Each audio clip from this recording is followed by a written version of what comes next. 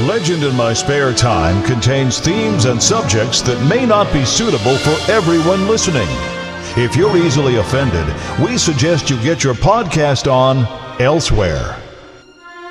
Get the fuck off of our podcast! Legend in My Spare Time, motherfucker! This week's edition of the Legend in My Spare Time podcast is brought to you by Sin City Comics. Located in the heart of Newport in South Wales, it's your one-stop shop for comics, collectibles, toys, and all manner of glorious nerd stuff.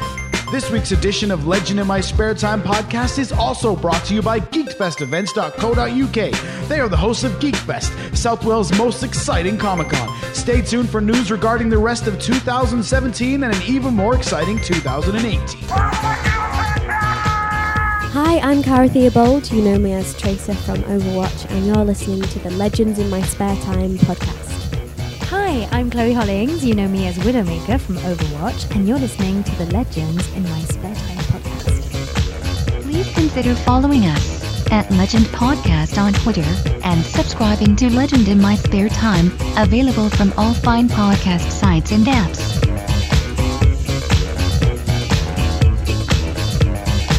All right, ladies and gentlemen, boys and girls, children of all ages, welcome back to a special edition, an exclusive edition of your favorite podcaster's favorite podcast, Legend in My Spare Time. It's me, it's your boy, it's Matt, motherfucking Lee's in his house. And what we have for you this week, once again, we are back again at GeekFest 2017 for some more of our exciting, incredible panels that we did in conjunction with our partners over at Let's Chat Geek.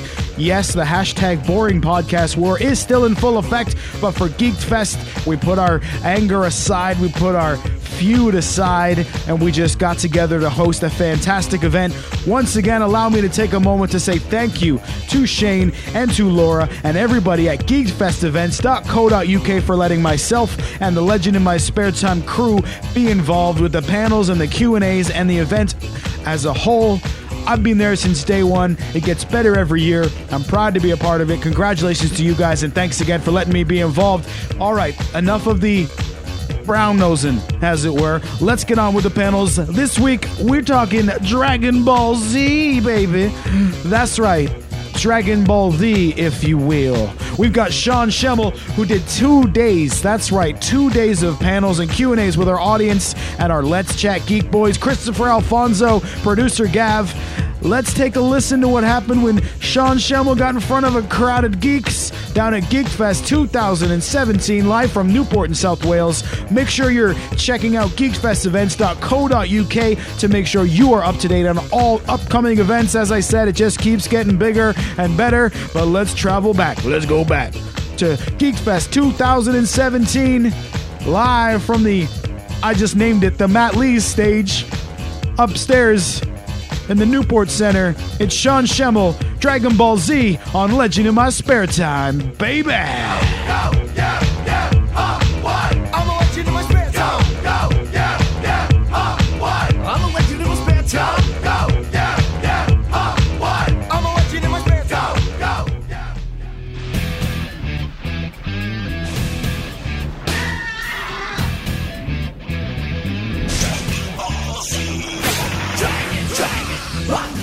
Dragon Ball Z. Dragon, run, dragon, come, Testicles. Okay, there we go. That's usually what I say when I go into a record session. I'll just say testing, testicles. And then they used it in some movie. It's one of those movies, the comedy movies they did in America, where it's like there was like an ancient Greek movie comedy, and they had some character in it named Testicles. And I'm like, I thought of that. So here's the deal.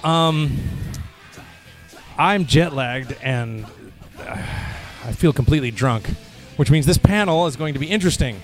Also, I'm in Wales. I know the difference. I still haven't figured out how the UK works and the EU works and the Brexit and all that other stuff. And I particularly don't understand how English law works, because I watch a lot of British cop shows. And for the longest time, I thought DCI stood for Detective Copper Inspector.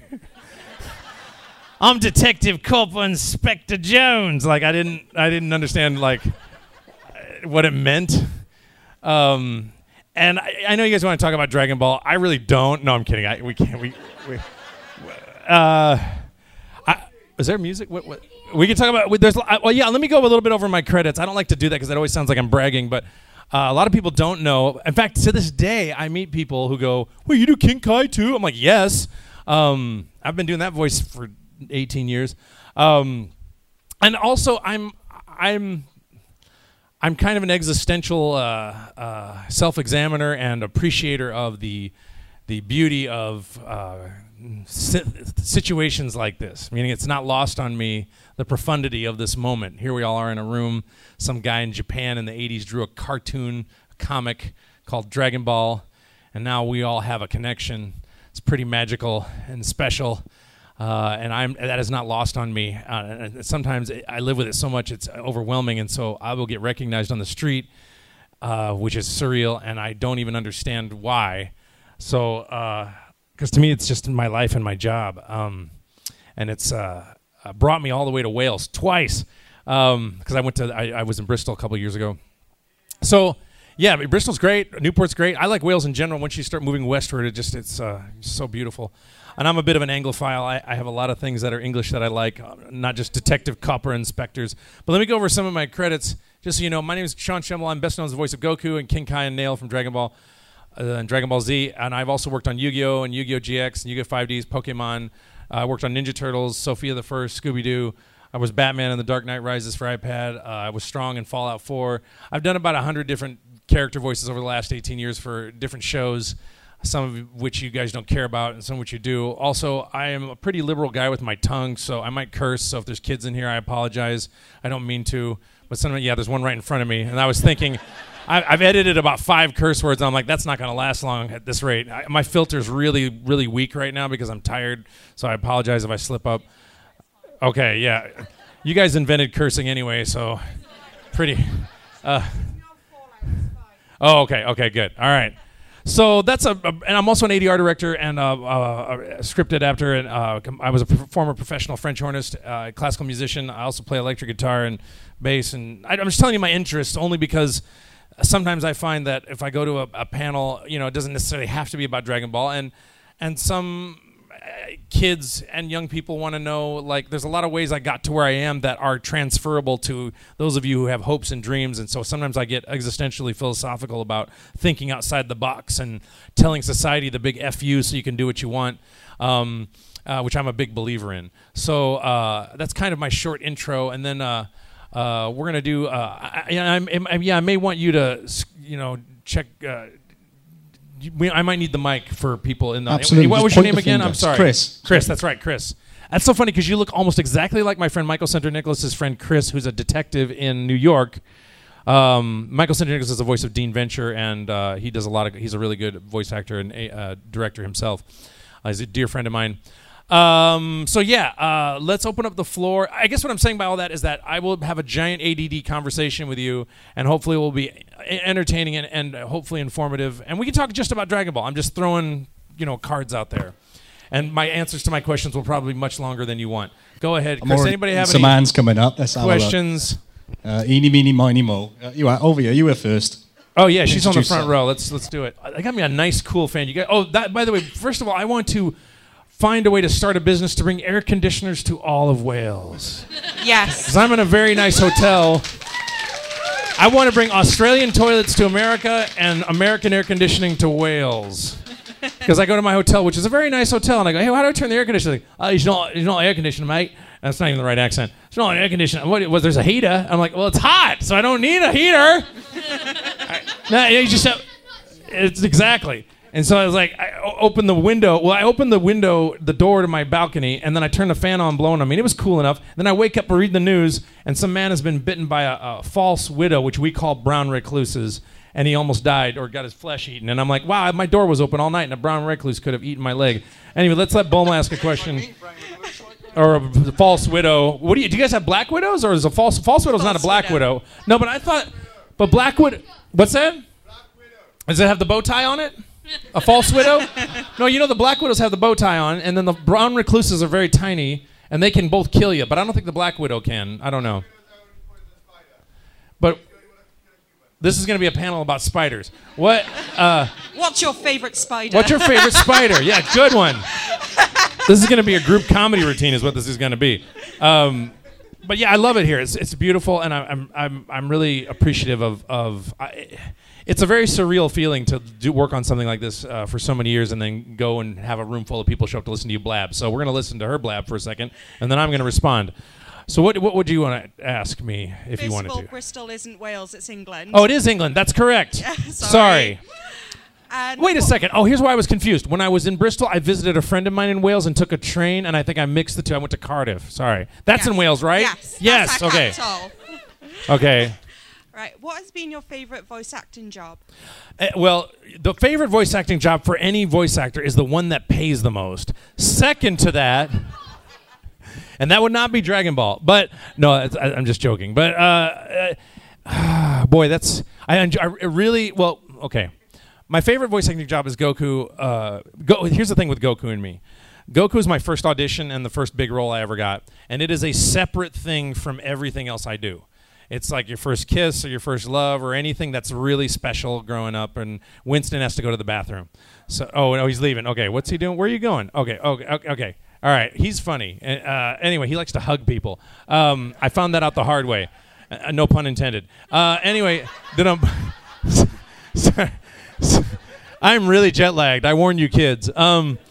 So that's a very special thing. But outside, Goku's special because of this moment right here. It's not the funnest character to play. He doesn't really grow much. He's an idiot. He's two-dimensional, and he screams a lot. And he's kind of a dickheaded father, too. But... King Kai is way more fun to play than Goku. But as far as this reaction and this part of my job, this is what makes Goku a very, very, very special thing for me. And while I'd never let it go. As far as acting is concerned, I've had some really good roles. Playing Batman in The Dark Knight Rises for iPad, which was a minor Batman role. I only bring it up because... Kevin Conroy is the voice of Batman, but I had to voice match Christian Bale for the iPad iPhone game, and Warner Brothers is talking to me and asking me to voice match, and I'm trying to do it, and I did it, and it was very exciting because I got to play Batman, and I'm a huge Batman fan, and I got to meet Adam West before he passed, which was really thrilling because I'm a huge fan of his also. But the favorite roles, I enjoyed playing Dr. Crowler and Yu-Gi-Oh! GX and Rio and Shaman King. I don't know if you guys ever saw Shaman King here. Did you see Shaman King? At the Rio, and you were talking like this. You had the whole Spanish thing going on. I'm trying to think of other roles. I got to play a part. It was it's more about moments than it is the character sometimes, because I got to be in an episode of Scooby-Doo, and Frank Welker was like 5 feet from me recording, and I was crying while I was trying to record my lines. Like, there's 5 or 6 of us in the room, the whole cast of Scooby-Doo, and I'm playing the Scooby-Doo, there's Scooby-Doo crew, and then there's the assholes that live in the mansion. I played one of the main assholes who lives in the mansion, who ended up being a nice guy. His brother was the asshole, who's played by my buddy Jason Spizak, who is a really great voice actor in his own right, and a friend of mine. And I cried that was the first time I met him. I cried on the couch. I go, did Frank Welker just walk in? Like, is this not a single? I thought it was solo recording, but it was a group record, and I didn't know. They didn't tell me. I started crying my eyes out trying to work. So that was a really bucket list moment for me. I guess the funnest parts are the ones where I get to do a prelay show. I really enjoyed working on Kappa Mikey because all of us were in the booth together. I don't know if they showed Kappa Mikey here. That was an anime parody that was on Nickelodeon. I only had 2 seasons, but it was a really fun show. So that's the long answer. It's not really a specific...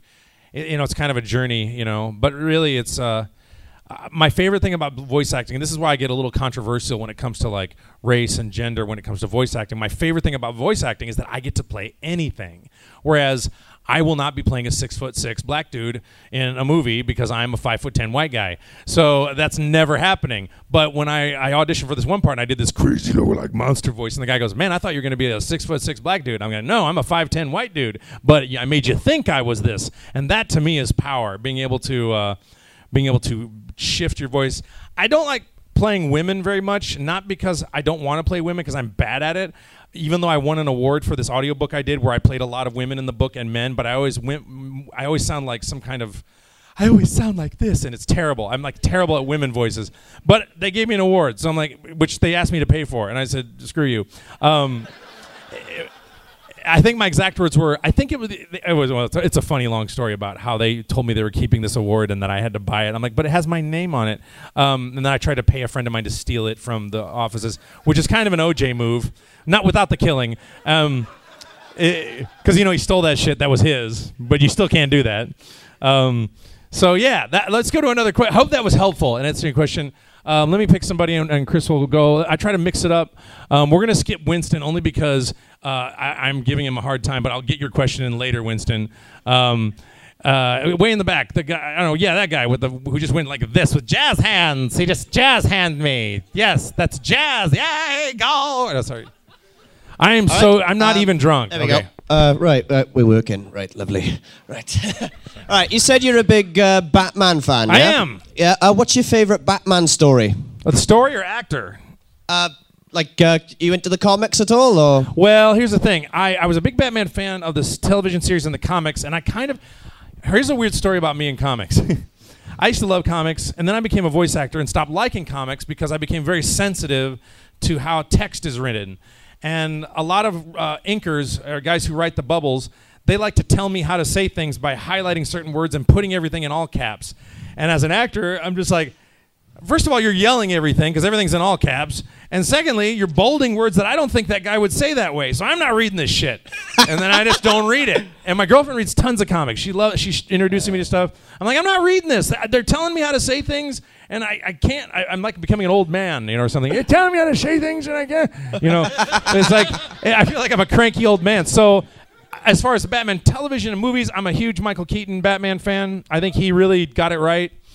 Christian Bale's not bad. I had a real issue with the Batman movies because one of my favorite things about Batman, and I remember talking to Adam West about this, is I never liked the fact that it was an R&D arm of his empire. I like the fact that he built all the shit himself. Like he was down there with a welding thing and he designed and built in the original comic his Batmobile, the Batcave, all the computers versus, I've got an R&D arm that did all this shit. I'm like, that's not as cool to me. It didn't have the bats. It just didn't work for me.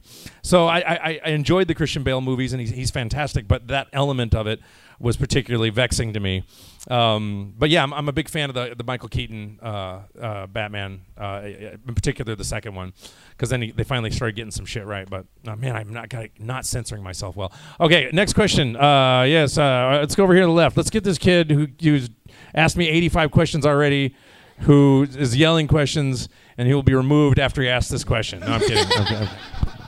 All right, what is your kid who has he doesn't even know what that shirt's about. He's like, it's a cool shirt from Carolina. Have you ever been to North Carolina? No. Of course, I'm going to buy a Wales shirt, and I can say, well, I've been to Wales, even though I think Bristol's in Wales. It's just a shirt. I know, I'm teasing you. I don't know what to wear, so I just put on a shirt. It's okay. Okay, I have a question. All right. I really like Dragon Ball Z, clearly, and I like how the voice actors, like you and the Vegeta voice actor... Chris, yeah. All like strain your voice doing it, shouting and all that. And I really want to become a voice actor for Dragon Ball Z. So I was going to ask, what tips would you give someone who's looking for a voice acting? Well, like that? There's several notes in there you're talking about, like screaming. I don't know how that relates to tips. Are you asking me tips about screaming or voice acting or how to get into it? Voice acting. Voice acting. Well, as far as the screaming goes, I'm just going to address that, and then I'll get to voice acting. For me, a big part of the screaming is, if for those of you who are trying to do screams at home, I don't want you to damage your voice. Screaming and powering up is all about copious amounts of air and breath support. It is huge amounts of air. And that comes from 25, 30 years of French horn playing I've done and training, and I was also a vocal minor and a singer, so you learn how to breathe properly. And so that's why, like, how do you do this all these years? I go, yeah, I hurt my voice. Yeah, it hurts, but I don't damage it because I'm using proper breathing techniques and proper air techniques to, I'll wear it out and then I'll sleep and in a couple days it'll come back. Whereas if I were using the wrong techniques, I would have lost my voice 10 years ago. It's just quick note on that. And then as far as voice acting concerned, the great thing is you're in a country that has a lot of really great acting in it. And I watch a lot of British television shows for that exact reason, because I think there's a lot of really great acting that comes out of the UK. And so you could easily go to London or any conservatory, you're very close to it, to study acting. As far as voice acting in the UK, I don't know anything about that industry here, but I'm sure there's plenty of it. I would focus on acting first, get involved in theater, and then if you want to say, but I don't want to go through all theater and then be a voice actor later, because I want to be a voice actor now. Okay, fine. Join your local theater. Tell your mom and dad to get you a basic microphone, get some headphones on, turn down the volume on your television set, make up voices, download a bunch of demos of different professional voice actors' voices and try to do imitations, not to take over a role, because if you make a voice acting reel when you're just doing copies of my voice or this voice, unless you bill yourself as an impersonator, you're just going to look like an amateur.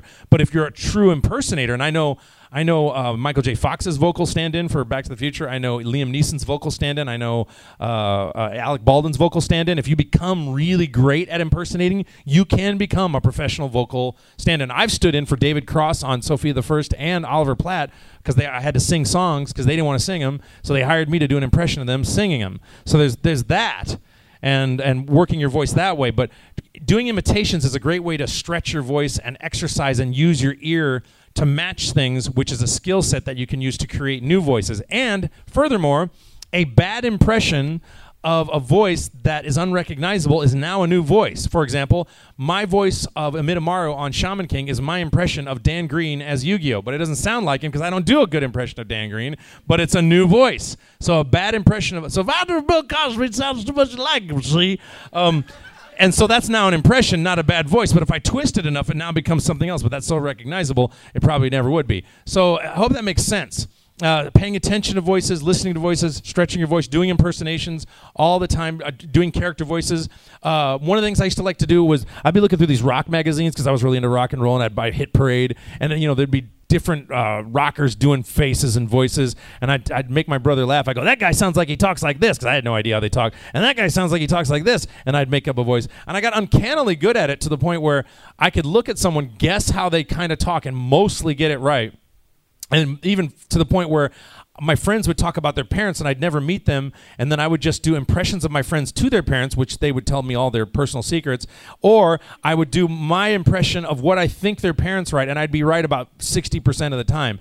So there's a whole world out there of sonic joy if you have an affinity for it, if that makes sense. And that's the long answer. But the primary thing behind all of this is getting good at acting, and you're in the best country to do that, as far as I'm concerned, to get good at acting, because the best thespians come out of the UK, in my opinion. So, and we have good actors in America, but every time I watch a UK show, I'm like, why aren't we not doing it like this? And we have some shows that I think are equal, but I don't think we have a show that any show that's better than anything that the UK produces, in my opinion. And there's a bunch of really good stuff that I watch. So I hope that answers your question to some degree. And I know it's a long answer. And yeah, the Goku hat. There you go, orange hat guy. Yeah, that's I'm just randomly picking people. Sorry, I am so happy to be here. By the way, I just I'm jet lagged and I have a surreal hotel, which I enjoy the surreal. So that's a good thing. Yes, sir. Right. What's your thoughts on the Funimation deal with Sony and how will it affect the dub going forward? Yeah, everybody's asking me about that. I actually happen to have some insider information about that I can't discuss. I can say that from what I've heard from my producers is that it's a very good thing. I think Funimation is growing up as a company, and in the last couple of years and in the last few months, I know that Funimation has hired some really excellent executives, formerly from Walt Disney and Universal, who I've had dinner with and met, and Gen Fukunaga is really trying to take Funimation to a new level, and I'm really impressed with what's going on. I was a little nervous when I heard about it because a week before I just signed my new contract, and I'm like, well, maybe I should have waited. No, I'm kidding. I'm totally kidding. But I'm very happy with upper management at Funimation and what they have achieved, and we've just did some really good stuff for the Children's Hospital and some other things, and everything is shifting, in my opinion, to where I think Funimation is going to be able to keep bringing really, really great anime. And I think my guess is, and this is not insider information, my guess is that Sony, being a huge conglomerate that they are, is going to really be able to help Funimation get Dragon Ball, for example, hopefully getting, and I wrote Toya yesterday because I realized I was coming to Wales and I forgot to write them because I want to be able to tell you guys when Dragon Ball Super would be appearing on television here in the UK, because it already is in the United States. And I wrote them yesterday, and hopefully they'll get back to me and give me an answer. They might not have an answer, but I would like to see Dragon Ball Super do that. So I think the at least my guess is that the move is going to be a very good thing for Funimation in terms of distribution and getting Funimation titles to more people and helping the company keep going. Because I'll be honest with you, and this is not a comment on Funimation's business at all. This is what I know about the anime industry in general. And a lot of it has to do with BitTorrenting, and a lot of it has to do with actors, a lot of it has to do with companies undercutting each other. But for some reason, and a lot of it has to do with the mentality of dubs. The mentality of dubs was like, say Japan or Germany or any other country would want to produce a localization of the English dub for something, they would just treat it like it's a second language track and go, just get it done, it sucks. But now it's shifted because we can do more dubs. The computer technology is there. You have casts that are good actors. We have, our cast has been going on 18 years. Dubs are getting a lot more respect and a lot more attention. And I think there's a paradigm shift going on in the industry to where I'm hoping that, in particular, the Japanese companies will help support their localization casts worldwide, not just America and the UK, but even German casts and Mexican casts. There is, and I'm going to say this, and I feel very strongly about this. There is this kind of and they did this with the Pokemon cast, which made me very angry. Where it's just like, it doesn't matter. It's our intellectual property. We just replace the cast. It doesn't matter. The cast matters. It really, really does. We'll just voice match. It doesn't matter. Oh, you think you're special? And they try to make you feel small. And they will say horrible things to you. Funimation's never done this to me. Well, actually, they did in the early years when they had other dipshits working for them, but those guys are long gone. And they did. And they were just a young company and made some mistakes, but now they've really put their big boy pants on, and they're doing things professionally and doing them right, and they have done for the last several years now. And so I've been very happy with my relationship with them. But yeah, I guess I'm addressing a thing, and where you can help as people who consume the art is one of the problems we've had, and I've talked to Gen Fukunaga about this, and a lot of that has to do with our government, is we don't clamp down on BitTorrenting and stealing and pirating like China does and other countries do. Gen was explaining it to me. He believes that it has something to do with, he's not sure, but it has something to do with wanting that free space open because Google and those larger companies saying, oh, no, but you can do this, and then you can have more bandwidth, and that makes them more money, or because things are being BitTorrented. And the problem is that we have a lot of people stealing anime, and that makes it. I've seen animation studios shut down in Japan because people are stealing anime and not just paying for the dub or paying for the subtitled version. And it's not that expensive to get a $20 DVD or whatever and watch 10 episodes or 4 or however many are in a DVD. I don't know what they put in there anymore. But I guess what I'm saying is that way you can support it is make your voices heard when they shift a cast. Like there was this Berserk debacle that went down with the new cast, and I actually do know what happened there, and there are powers involved that are lying, and I know they're lying. And they're trying to make it look good, and it's bullshit.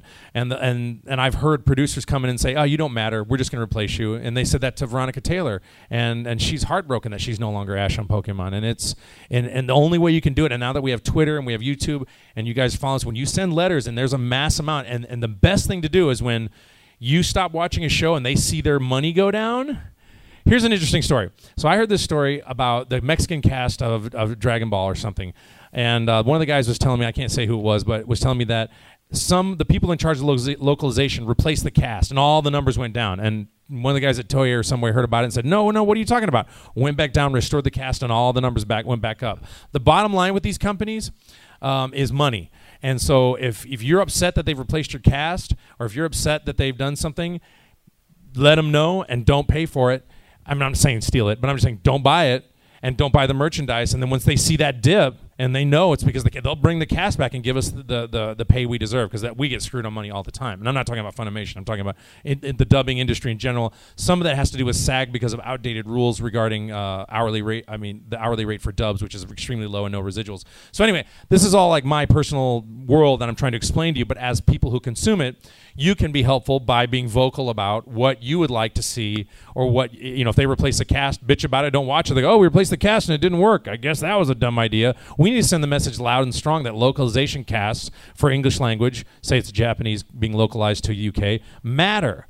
And it's a big deal for all of us, because this is our lives. This is what we care about. Like, this is what I live, breathe, and eat every day. Like, there's not a day that goes by in my house that the word Goku is not mentioned in my house. Sometimes to the point where I want to pull my hair out. Because it's like anything. Another interesting story I could tell you is when I was a horn player, I was buying this really great French horn made by this really great maker who's now deceased, and that company's out of business, which is sad because the whole thing kind of fell apart. But at the time, they were one of the premier horn makers, and I was so geeking out. I was such a fanboy. I went to the factory, which is 4 guys in a house building these horns, and I went to the factory, and I said, "What's it like making the greatest horns on earth?" And the guy's like, "Well, it's a job, like any other. Like to them, it's just their job. It's what they do. I mean, they love it. They're passionate about it. That's the way it is for me. This is my world and my life. So." When you guys are appreciative, it means a lot to me, and it's a very special feeling. But for me, it's like my whole world, and it has been almost half my life. Well, I'm 48, so not quite half my life, but for 18 years of my life. So the fact that we're all sitting in a room here together is pretty damn special to me. And I know that was a weird tangent, but that's just the kind of way that my mind works. So my thoughts on the Sony thing. I'm guessing that, Gen knows what he's doing, and it was a smart move, and it seems like a smart move to me, and I'm looking for exciting things to come out of Funimation, especially as we build up to the 2020 Olympics in Japan, where Goku is the official mascot. So I'm like, what the hell? Now, granted, it's not me. It's going to be Masako Nozawa, who I have tremendous reverence for, and they're not going to give a shit about me. They're going to, they're going to be focused on her. But still... I play him in America, and the UK, and Australia, New Zealand, and India, and Canada, mostly, kind of.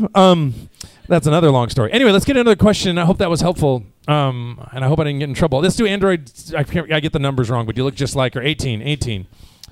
Look just like her. That's a good cosplay. I was thought she also got the look down. She was looking at me like...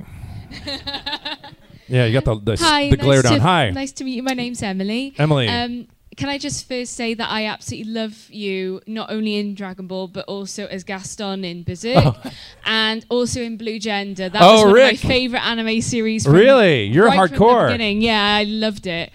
I just wanted to ask you how you first got into voice acting. Is this something you always wanted to do, or did you kind of fall into it? This is a teaching moment is what I like to call this. And this is what I love that you asked this question, because one of the things I've learned about meeting, you guys are all in cosplay and you love the show and you spend all this money on the merchandise and you have so many feelings about it. And we're talking about emotions here. And I've had a lot of people say, I want to be a voice actor. I want to be a voice actor. And I'm gonna get to this is going to be one of those long answers, but you're going to like the answer. I want to be a voice actor. I want to be a voice actor. And a lot of my experience has been, do you really want to be a voice actor, or do you want to feel as awesome as this show makes you feel? Meaning, do you want to be part of that feeling? And I've discovered that it's really the latter, that only a very small percentage of people truly want to be voice actors, but they want that exciting feeling of how the show makes them feel. So my job, partly to not pontificate too much, is to tell you how I got into it, and from that, look at your own life and examine your own life and figure out what your thing is that lights your brain up like the best healthy drug on earth. Like falling in love, or like anything that's positive. I mean, you know what I mean? Like, and so to tell my story is a metaphor for that hopefully you could apply, especially young people out there, but it's never too late if you're older, to your lives. Because I see so many people. I watched my grandpa go to a factory for 35 years, and I didn't think he liked it very much. He never complained about it, but, and I looked at it, I'm like, man, life is not worth living. And I meant this very seriously. Like, I literally did not want to live if I couldn't do what I love, no matter what.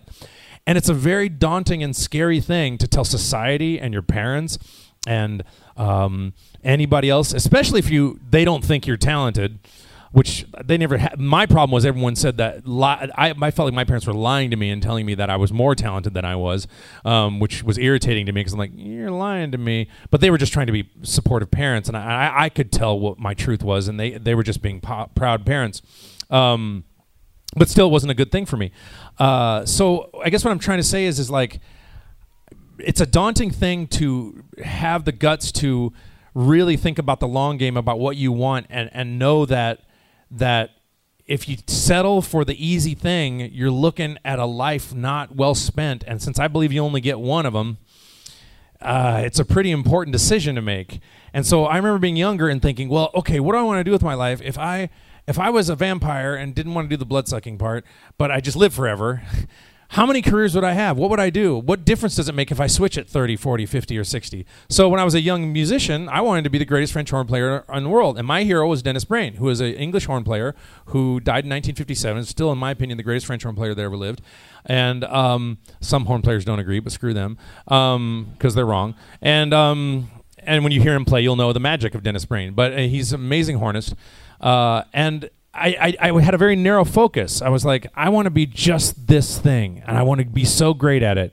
And all I did was practice, and all I did was focus on it, and I didn't care about anything else. And people would say to me in high school, well, you want to be a professional musician, but like this lame bullshit people tell you, what if you don't make it? We're going to fall back? I'm not thinking about it. Because if you think about a fallback plan, you've already set yourself up to not try hard enough. Like, you might want to have a fallback plan that you make up once you have to fall back, which probably is the worst time to do it. But the problem is you undermine yourself by going, well, I'm going to try this hard thing for a little bit. But if I don't make it, I'm just going to do this comfortable thing that doesn't really make me happy, but I'll be nice and safe. And then when I'm 80 years old, I can think, yeah, I really wish I'd done that. Well, now I'm dead. Well, screw that. That just come on. You're going to really, I'm very hardcore about this. And it's a scary thing, because the scary part is this. Even to this day, I've been a successful voice actor, and to this day, I'm not even confident that I'm good at it. But I know they keep hiring me, and I keep doing stuff. So I'm just going to keep doing this while they keep hiring me, and focus on the quality of it, and not worry about the rest of it. And I'm just focusing on the craft, right? So what I just did was, as a young horn player, and I was unhappy, not necessarily being a hornist, but I woke up one day and I thought, I'm going to broaden my horizons and just, what do I really like about, how do I really want to earn my money? And the way I look at money is energy. It's not something like my dad was a minister, and so I always had this money's the root of all evil thinking, although he didn't really preach that at me, but I still kind of got that feeling from growing up in the church.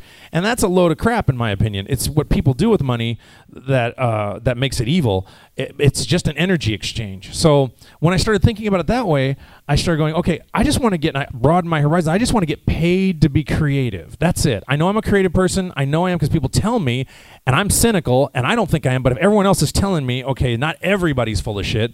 A lot of people are, but not everybody is. So I started thinking about it, and once I did that, I opened my horizons, and then I started thinking about things. And when the Dragon Ball audition, then I'm leading up to the Dragon Ball audition, how that happened.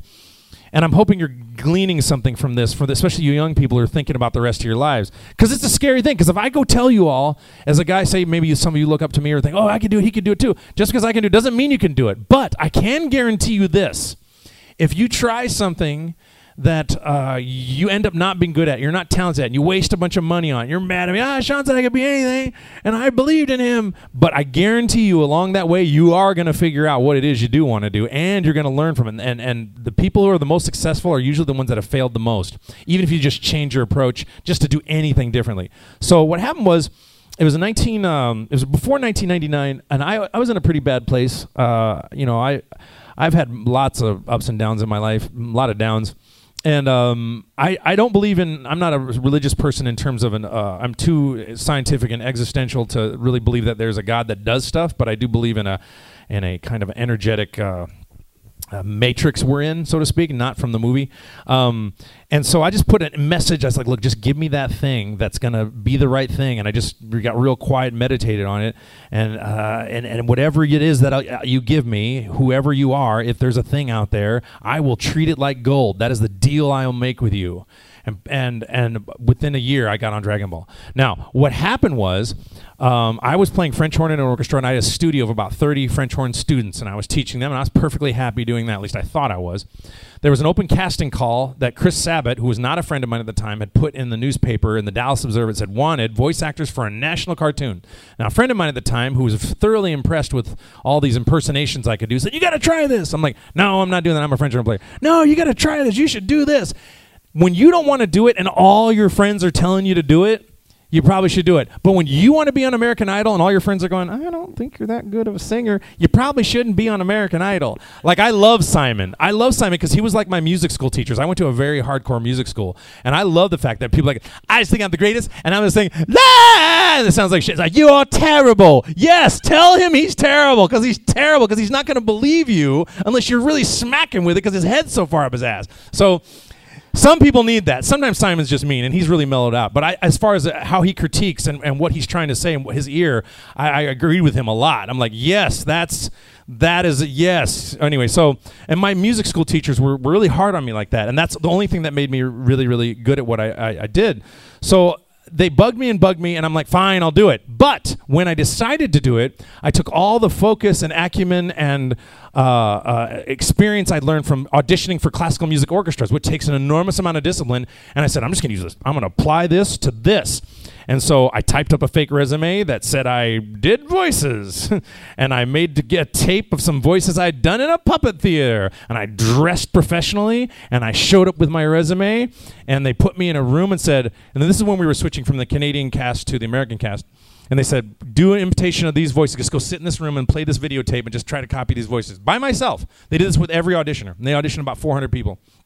I sat there, and I was like, well, shit, this is a piece of cake, because this is what I used to do as a kid. From the time I was 4 or 5 years old, I was doing voices, turn the volume down. It was that thing that you can't stop doing, that you're addicted to, that's your passion. And if you get you really excited, your brain lights up, and it might be something that you didn't even expect, like, I think I want to be a ballerina. I'm 45 and I'm 30 pounds overweight, but then be a ballerina. Like, if that's your passion, like that's my point. Is you got, and then you're gonna have the naysayers and the dipshits, and it's because they love you and are scared for you. That's why they say that. They go, well, what if you? Well, are you? Am I living my life, or are you living my life? You know what I mean? That's the thing. And so they'll get mad at you. They'll goad you. They'll do other things, and parents especially. And you gotta love them because they're parents, but they're scared to death for some reason that you're gonna die or be abducted by a sex worker ring, which is what my girlfriend's mother said once. And like, she didn't call her mom back, and her mom goes, "Have you been abducted by a sex worker ring?" I'm like, what? Why? Where does this come from? Anyway, so some human slavery is what she was, human trafficking or whatever, which is a serious issue, but in this context, it was humorous. So my point is that once I opened that up and decided that fell into my lap, and then I decided to treat it like gold and really focus on it and commit to it, and then just do the best I can, and then see how audiences respond and see how people who hire voice actors respond. You see what I'm saying? So I didn't mean to like go on a big speech here, but that's a really good question, and there's got to be a reason you're asking that question. And so all I can say to you young people is that, and the other thing is like, you might try 20 things before you figure it out, but you're going to learn from. Here's another story. Justin Cook, who's the head of production at Funimation, and he started out, he was playing in a rock band, and I think he was working construction, and he knew a guy who worked at Funimation. Now, Justin's a very talented guy, and I don't think he realized how talented he was back when we first met, but he got a job just recording just recording us as an engineer, and he wasn't even a proper engineer, just hit record and record us, right? So he learned, and then he grew, and then after a while they said, hey, why don't you audition for this show? And he auditioned for Yu Yu Hakusho and got the voice of Yusuke. Then they said, hey, why don't you direct this show? Then he learned how to direct. Now he's the head of production, just because he did something very similar. I didn't teach him that because I didn't know him, but he did something very similar. Do you see what I'm saying? So the point is that one of my favorite quotes from Anthony Robbins, and by the way, that guy's not full of shit. I've done his tapes, and they actually work.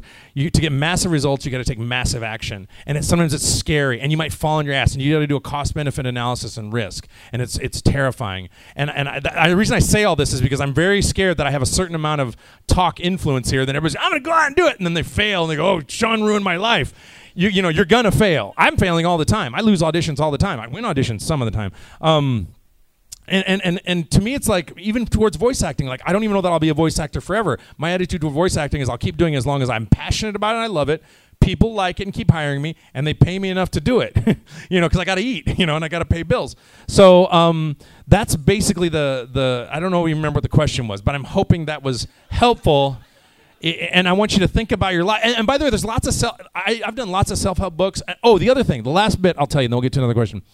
My success as a person, and a lot of you may not need this, but I feel like everyone needs it. But my success as a person in my work has been directly proportional to the amount of therapy and personal work I've done on myself. Because I firmly believe that trauma from childhood and trauma from life and trauma from your world create viral bugs like computer viruses in the back of your unconscious mind that affect your talent and intelligence potential. And the more you resolve those issues, the more you unlock your personal talent and intellectual potential. In fact, I distinctly remember my vocabulary going down during depressive moments in my life, and then things just kind of waking up once I worked through issues I'd had from my abusive childhood and things that I'd been through growing up.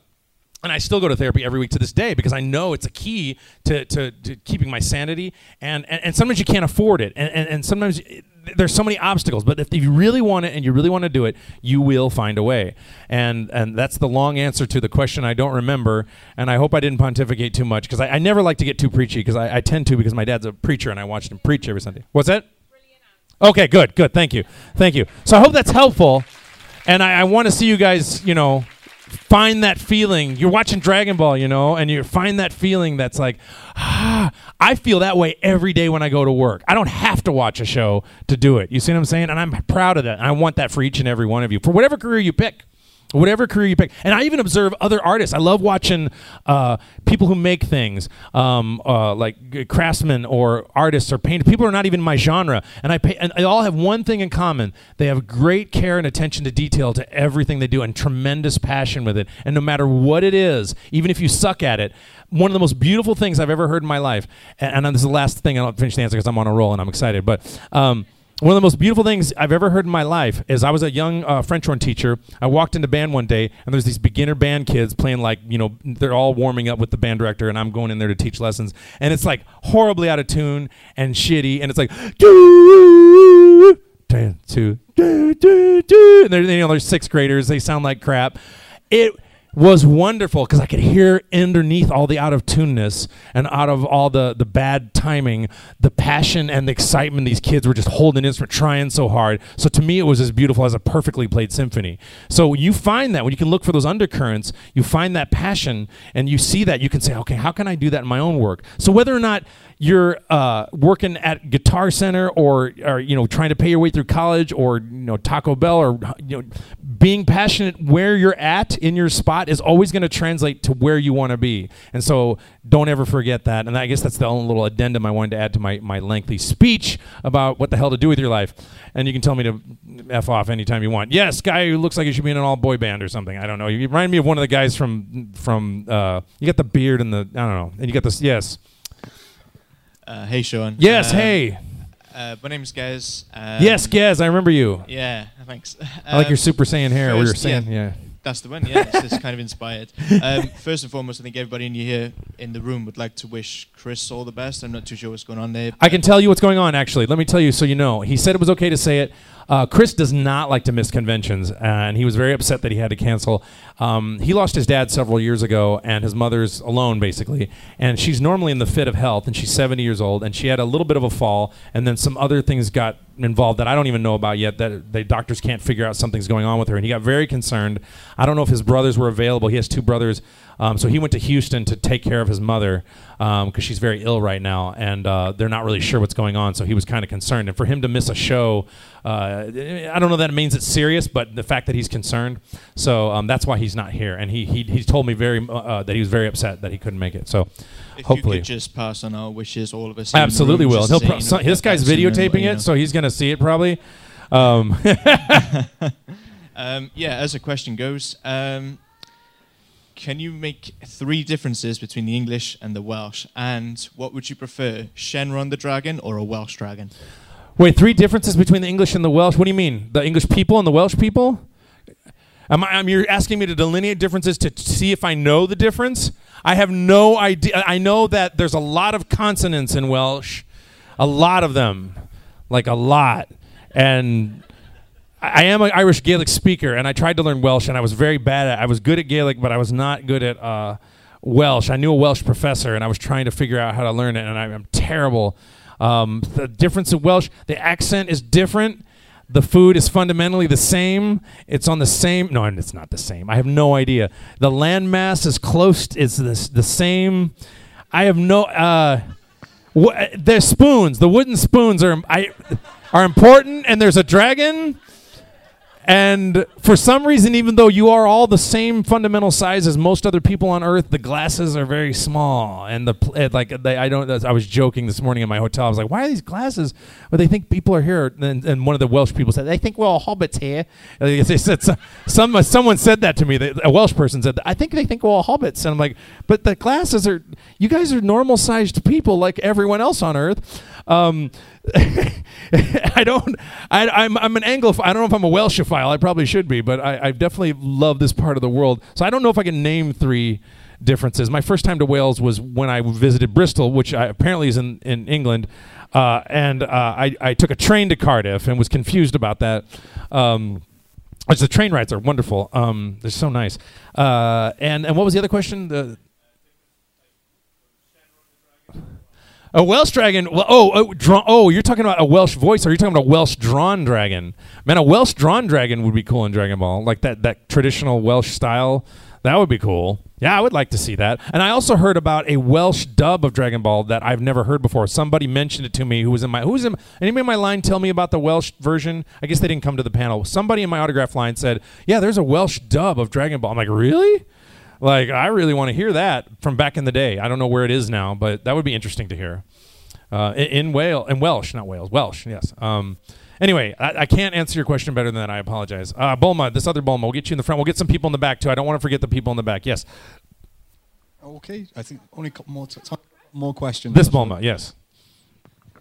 Who's your favorite character, favorite saga, and why? Oh, favorite character on Dragon Ball? Yeah. Here's the thing.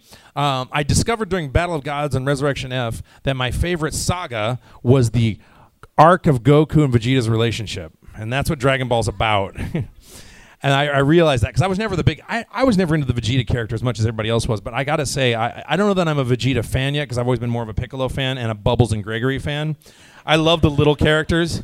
And by the way, here's a little secret. Anytime you see Goku greeting Bubbles or Gregory, and I'll get to your question in a second, I always try to say their names with a double entendre or a subtext of that the last time Goku saw Bubbles and Gregory, they had some kind of party that was debaucherous. So you'll see Goku is like, King Kai's like, "Goku, you here?" And then Goku's like, "Bubbles, Gregory." Like, as in, remember that party we had? We all got early, and then we did this, and we woke up naked all together. Like, there's always I'm always trying to imply that they did something very wrong the last time they hung out. So now when you hear it, you'll know what I was thinking when I was recording it. That's one of my favorite things. I love Bubbles and Gregory. And Chris Sabat does the voice of Bubbles. I love his Bubbles. He does it so well. And then and why? Why do I like that? I think why do I like that relationship? Well, one of the reasons I like it is it's fascinating to me.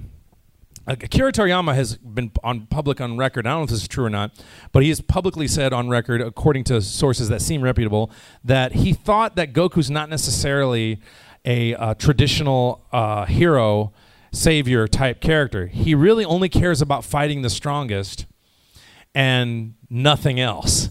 And if the world gets saved as a result of that, Akira Toriyama said that would be an interesting thing. What I think is also interesting that he did not say is that what I think is interesting is you have one character, Vegeta, who grows and evolves like a normal character would or should, meaning they're different now than they were, which is what actors like. You know, that's what humans are. We tend to grow and evolve. And Goku stays fundamentally the same, like he's been hit on the head with a rock. Oh, wait, that happened. So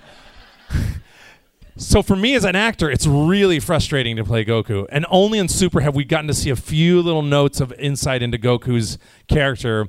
I've really enjoyed the scene where Goku's trying to navigate a smartphone, and he's a radish or cabbage. He's doing radish, or cabbages or something, and he's a total idiot, but then somehow seems to understand politics, but then he's clueless about it when he's dealing with Beerus, and it's very confusing. So I think what's interesting is you have two characters who start out one way, and then you have one character staying the same and the other one growing, and that dichotomy is fascinating to me. Also, what I think would be funny is my plan for Dragon Ball, which will never happen because I don't work in Japan and they don't give a crap about what I think in terms of the story. They care about what I'm doing here vocally, but would be if Goku got hit on the head again and became totally evil and Vegeta had to teach him how to be nice. And he's bad at it. So Goku, that would be hilarious because Goku's like totally like dick, like way worse than Vegeta. Everyone's like, I think you have to say thank you after you open the door. I'm not sure. Like something, you know, we don't hit our women. Well, I'd like to, but I don't, you know, or, you know, it would be so funny to see Vegeta trying to show Goku how to be nice when he's worse than Vegeta was. Because he was supposed to be. He was supposed to be sent to Earth to terraform it, and then he got hit on the head and didn't. So I hope that answers your question. Let me get somebody in the back. Thank you, Bulma. Let me go way in the back because I don't want to ignore people. Yeah, the guy with the finger. Well, everyone seems to have fingers here, but I don't want to say that because everyone's. I did that once, and the guy raised his hand. He did not have a hand. And then I felt like a total dick.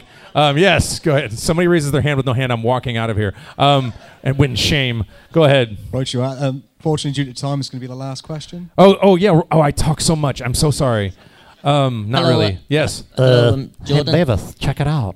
I know I thought you sounded like Beavis for a second. You went, and I was like, are you doing a Butthead impression? Hey, Beavis, check it out. Ask the question. Answer the question. I noticed for some of your characters, you they sound the same. Like, do you just run out of voices, or do you feel like... Screw you! They don't sound the same. What the hell are you talking about? Like Greiger and Viper from Yu-Gi-Oh. Which, like who? Sorry, I don't. They probably do sound the same. What? Which characters? Like Viper from Yu-Gi-Oh GX and Greiger from 5Ds. Who's the first one? I can't. I'm translating your accent. I'm sorry. Professor Thelonious Viper from Yu-Gi-Oh! GX. Oh, Viper, yeah, and then Greiger. And Greiger from 5Ds. Yeah, that's actually particularly vexing to me, and you make an excellent point. And this is where my hands are kind of tied. I don't like it when I don't run out of voices, and I don't think I ever will, because if I believe that there's a limit, then I'm going to be really depressed, although there probably is. But what happens in that scenario, and this is what happens a lot in voice acting. First of all, you work for a number of years, and you develop a certain number of voices, and then things get very busy. And so you go in, like I'm working at 4Kids regularly. They call me in a lot, and they just put me in the spot and say, we need a voice for this. Do this. And I'm like, okay, can I? So I don't have time to go, okay, hang on a second. Let me check the other 95 voices I did over the last 10 years and make sure this doesn't sound like it, which I would actually love to do. And I don't want them to sound the same. I agree with you. I don't want them to sound the same.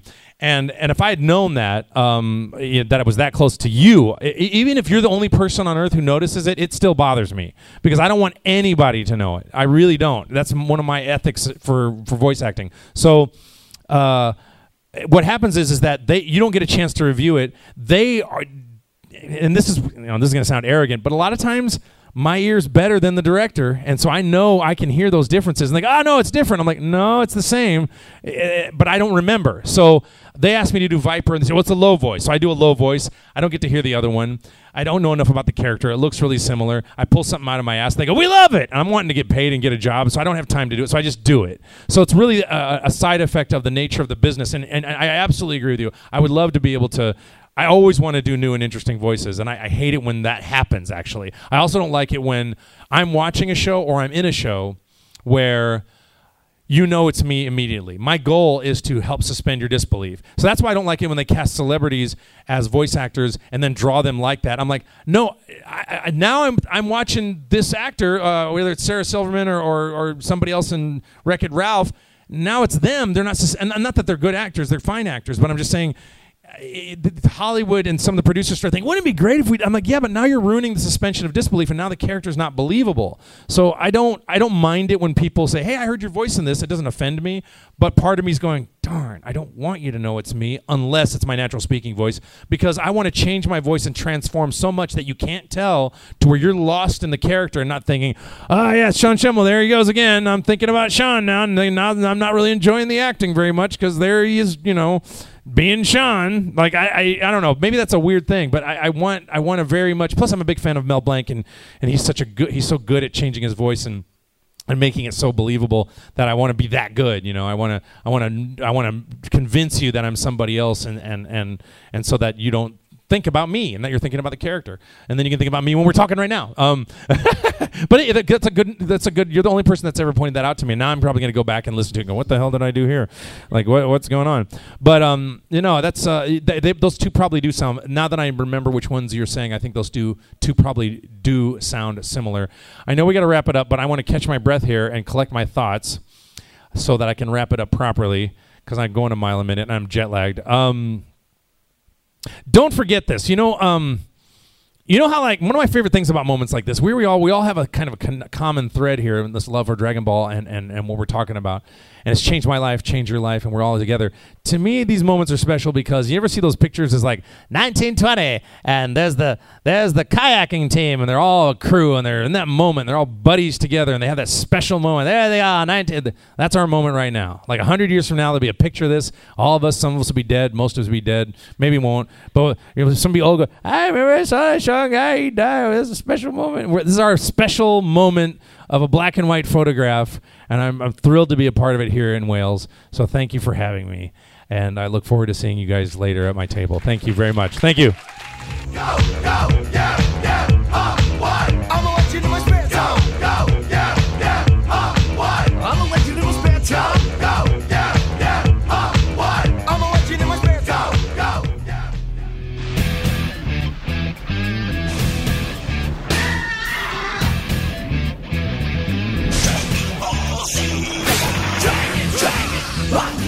Dragon Ball Z. Dragon, come get me. So today we're going to do things a little differently. We're going to slow it down. No. My name is Sean Schemmel. I was actually born Sean Enslow. I have an English last name.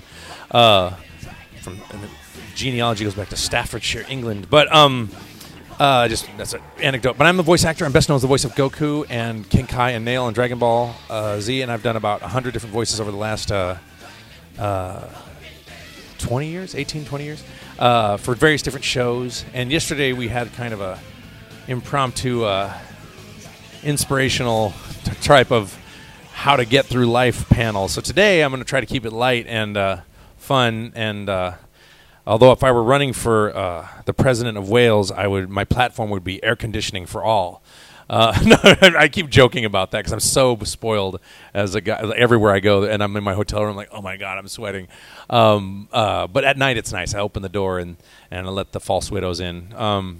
No, we call them brown recluses or something. Anyway, so I'm an ADR director and a voice actor and a musician, and I make my living talking into microphones and coming here and meeting you guys, and that's about it. So I'm just gonna, it's such a small crowd today. We can just open the floor right away and do some Q&A. Yeah. And what's your name again? Gavin. What? Gavin. Gavin. Gavin. Gavin. Gavin? Oh, okay. Just making sure I got it. Oh, we have some stragglers. Excellent. More people. We got Bad Santa and his kids who are not a quarter Asian. That's a joke we had earlier. So we were chatting earlier. So yeah, let's just open it up on the floor. Any questions? Yeah. All right. Okay. Well, thank you very much, and I had a great time here in Wales. And I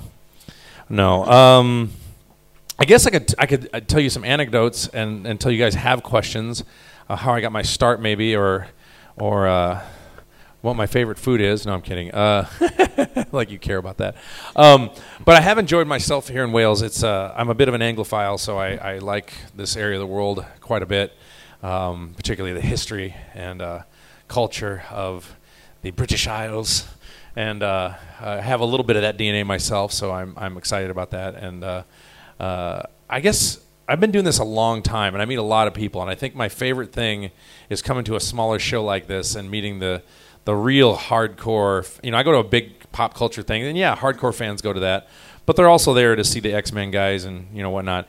But you guys, the hardcore anime fans, you're like, it's amazing when we did Resurrection F, the amount of like grassroots support we had. It's almost like that your favorite cult band that is popular, but they're not, the Beatles popular, but they're popular, and they have like a cult following, but they just have this staying power that goes on forever, and they just come out of the woodwork every few years. Dragon Ball's like that. It's really a life-changing experience for me. So I'm going to open the floor back up to questions because I'm running out of things to say at this moment because I'm very, very tired. But let's see if Gavin has a question. Maybe. Well, I've always been a fan of voice actors and voice acting. That's very nice. Thank you. A lot of people aren't fans of voice actors, so that's cool, man. It takes a lot of talent to be able to do something that you're not using effectively your whole face and your body for. Yeah, you got to put all that emotion into the voice, yeah.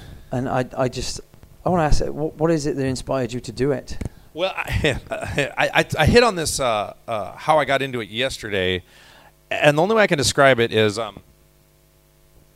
it's like, I don't know if your brains work this way. I think some of you probably can relate, but you ever do something in life and then you do it and you go, oh yeah, I kind of wanted to do this my whole life and I didn't know it, and then all of a sudden you're doing something. You know what I mean? It's like you try a food or or where have you been on my... It's weird like that, because as a small boy, I was very fascinated by impersonators just as a kid, like maybe 3, 4, 5 years old, and I loved to turn the volume down on my TV on shows that I thought were boring and just make up my own voices.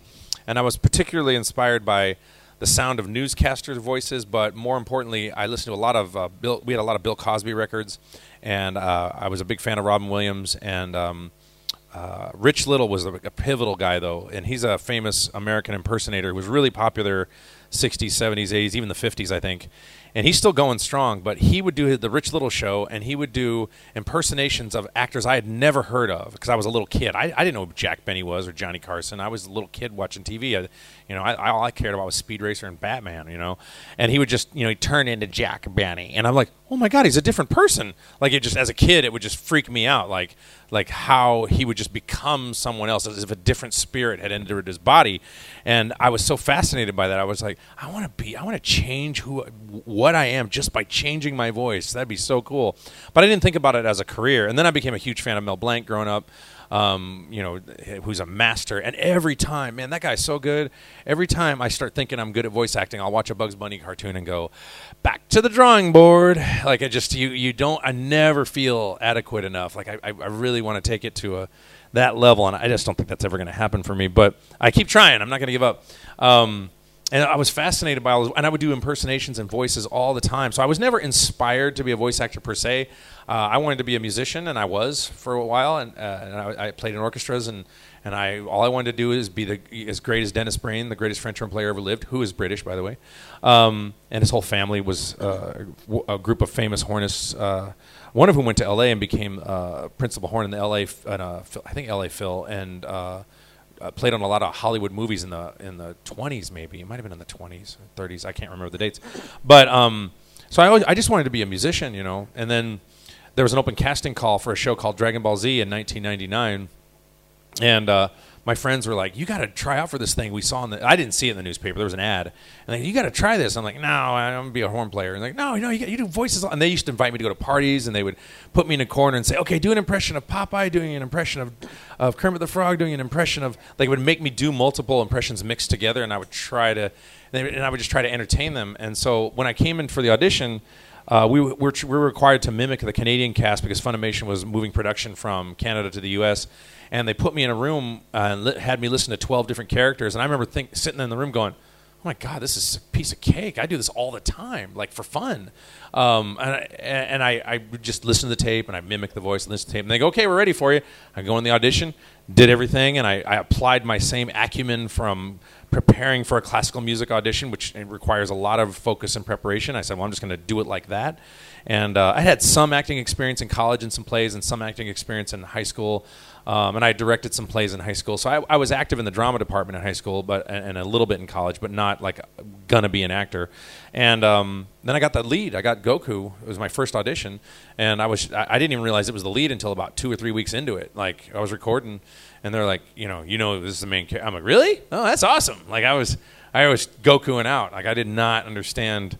And so then from there, I'd met some other voice actors, and I moved to New York to pursue acting and voice acting. I never took any acting classes. I ended up getting a job immediately as an ADR director for NYV Post with Michael Sinter-Nicholas. If you guys are familiar with his work, he's the voice of Dean Venture on Venture Brothers, and he does a lot of directs a lot of different dubs. Really talented guy, and he gave me a job, and I got to direct all the best talent in town. So through directing them, my skill set got better because my attitude at the time was to be the Borg. I would absorb the distinctive collectiveness into my own and become more powerful, which I actually thought that at the time. I was like, I'm going to Borgify all these actors. And I owe them a ton of credit. I've said numerous times that I'm a solid voice actor, if you think I am, because of watching Veronica Taylor and Dan Green and Wayne Grayson and Michael Sinter-Nicholas and all the talent I worked with in New York just directing them. I just watch how they do it, and I would learn, and then I would go audition and take it with me, and I'd be successful. And it turned into a career purely by accident. And it was one of those things that once I got into the booth the first couple of weeks, I remember just feeling like I'd come home. I'm like, wow, I like this even more than horn playing, and that's like my favorite thing in the world. I couldn't imagine I would like anything more. And, I do. And I'm going to keep doing it. And as long as they keep hiring me, I still like it.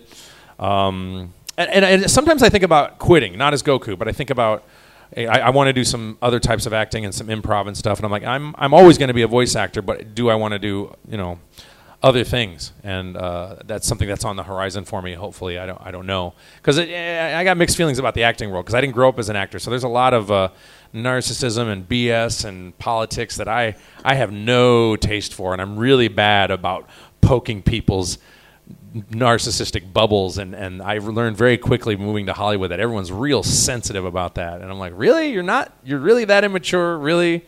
Like I was kind of astounded. I even studied narcissism before I moved to LA, just to, okay, how do I deal with these guys? Not that we don't all don't have narcissistic traits. I mean, we all focus on ourselves from time to time, and some of us more than others. But generally speaking, I've noticed in Hollywood especially that it is self-promotions. Everything negative you've heard about Hollywood is true. It's not as bad as it used to be. The casting couch isn't as bad, although that doesn't really affect me as a man. But and pay is not equal with women, although none of my female colleagues in voice acting get less than me. So I think it's just the bigger stars that it happens to. And so that's a long answer to that question. And that's a good question. Has anybody else been inspired to ask a question now that I've been yammering? Yes, I forgot your name. No. What's that? I do my hair. But, thank you. But who cuts? It's funny that you mentioned that because I always had a hard time. Here's a hair lesson for you. For those of you who have curly hair like me, I strongly recommend curly hair products and a hairstylist who will cut your hair for curly hair, because I used to have terrible haircuts and I hated having curly hair. I didn't know that as I got older, the ladies liked curly hair, but I always tried to straighten my hair all the time. Growing up, I hated it. And my dad was always buying shitty shampoo for us, and so I realized once I became an adult and had my own money, it's like, I'm going to buy some fancy shampoo, and I'm going to buy this, and my dad's like, oh, you're too fancy. I'm like, look, you don't have this to deal with. Trust me, it's a pain in my ass. But I found this hairstylist in New York for a company called Ouidad, which only does curly hair specialists. And this one lady cut my hair. She's so good at it, and there was a special curly system that this lady created, and it's a chain in America, and it's very fancy, and it cost me like $100 to get my hair cut. But granted, I only get it cut like every 3 to 6 months, so so it's not like I do it. And then what I do, and my secret is, I tell them, I said, I want you to cut it to where it can grow out and be 3 or 4 different haircuts over time. It can't be like good for 4 weeks and then it's like mullet, and they were good at doing that. So. What's funny, she moved to L.A., and then I had to go to a substitute who was not as good at Ouidad. And then several years later, I moved to L.A., and then I found her. And I said, I want to get my hair cut by you again. So I drive to Santa Monica every 3 to 6 months or whenever it's too long. And then she's like I swear she's an android, because I'll watch her work, and her eye-to-hand coordination is so robotically perfect, and her sense of space and evenness she's so accurate. I'm like, she's just like a robot, and not in personality, but just in her skill set. And so when I get up, I keep it pretty simple though. I just use I use the hotel shampoo, but I brought my own conditioner, and then I towel dry it, and then I comb it and let it dry, and then I don't put any goop in it. And luckily, the reason it looks good today is because it's very humid here, and humidity actually is good for my hair. My girlfriend's like, humidity ruins her hair, and then she'll see me and she's like, she's always putting me off. She's like, I'll complain about my hair, and she's like, oh, poor baby. And she gets mad. And I'm like, I'm sorry. So that's a good question. So for those of you who have issues with hair, I strongly recommend the fancy hair care products. They are worth the money if you get the right one. Hair care with Sean Schemmel. So I think Chris has a question. Yeah, Chris.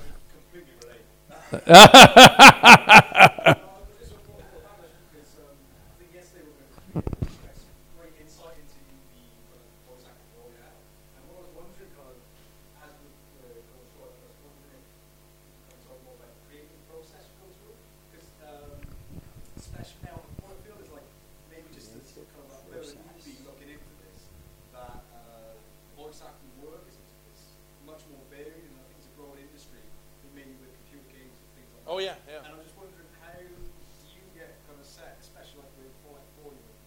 Yeah. Well, it depends on the data they give you. And for me, like, I'm not a spiritual guy. I'm a scientific guy, but I'll use spiritual terms because I don't have a scientific explanation sometimes. But there's definitely it's weird. There's when you go in for an audition, you'll have the written spec of what they want, and sometimes it can be very specific. And I'm so particular. I get really picky about real subtle things that nobody else notices, such as bone structure. And like I'll watch a cartoon and I'll see like a small nose, and I can hear the voice actor playing it has a large nose because I can hear the resonance chamber, and they're not doing what they need to do with their nose to make it sound like it come out of that bone structure. So I'll pay attention to things like that even. So that's one element. That's just one element. But as far as the inspiration is concerned, they'll and that's one of those icing on the cake elements. That I kind of jumped ahead of myself. But they'll have the spec and they'll talk about what they want. And you have to use your experience and your knowledge to understand, do they want the spec?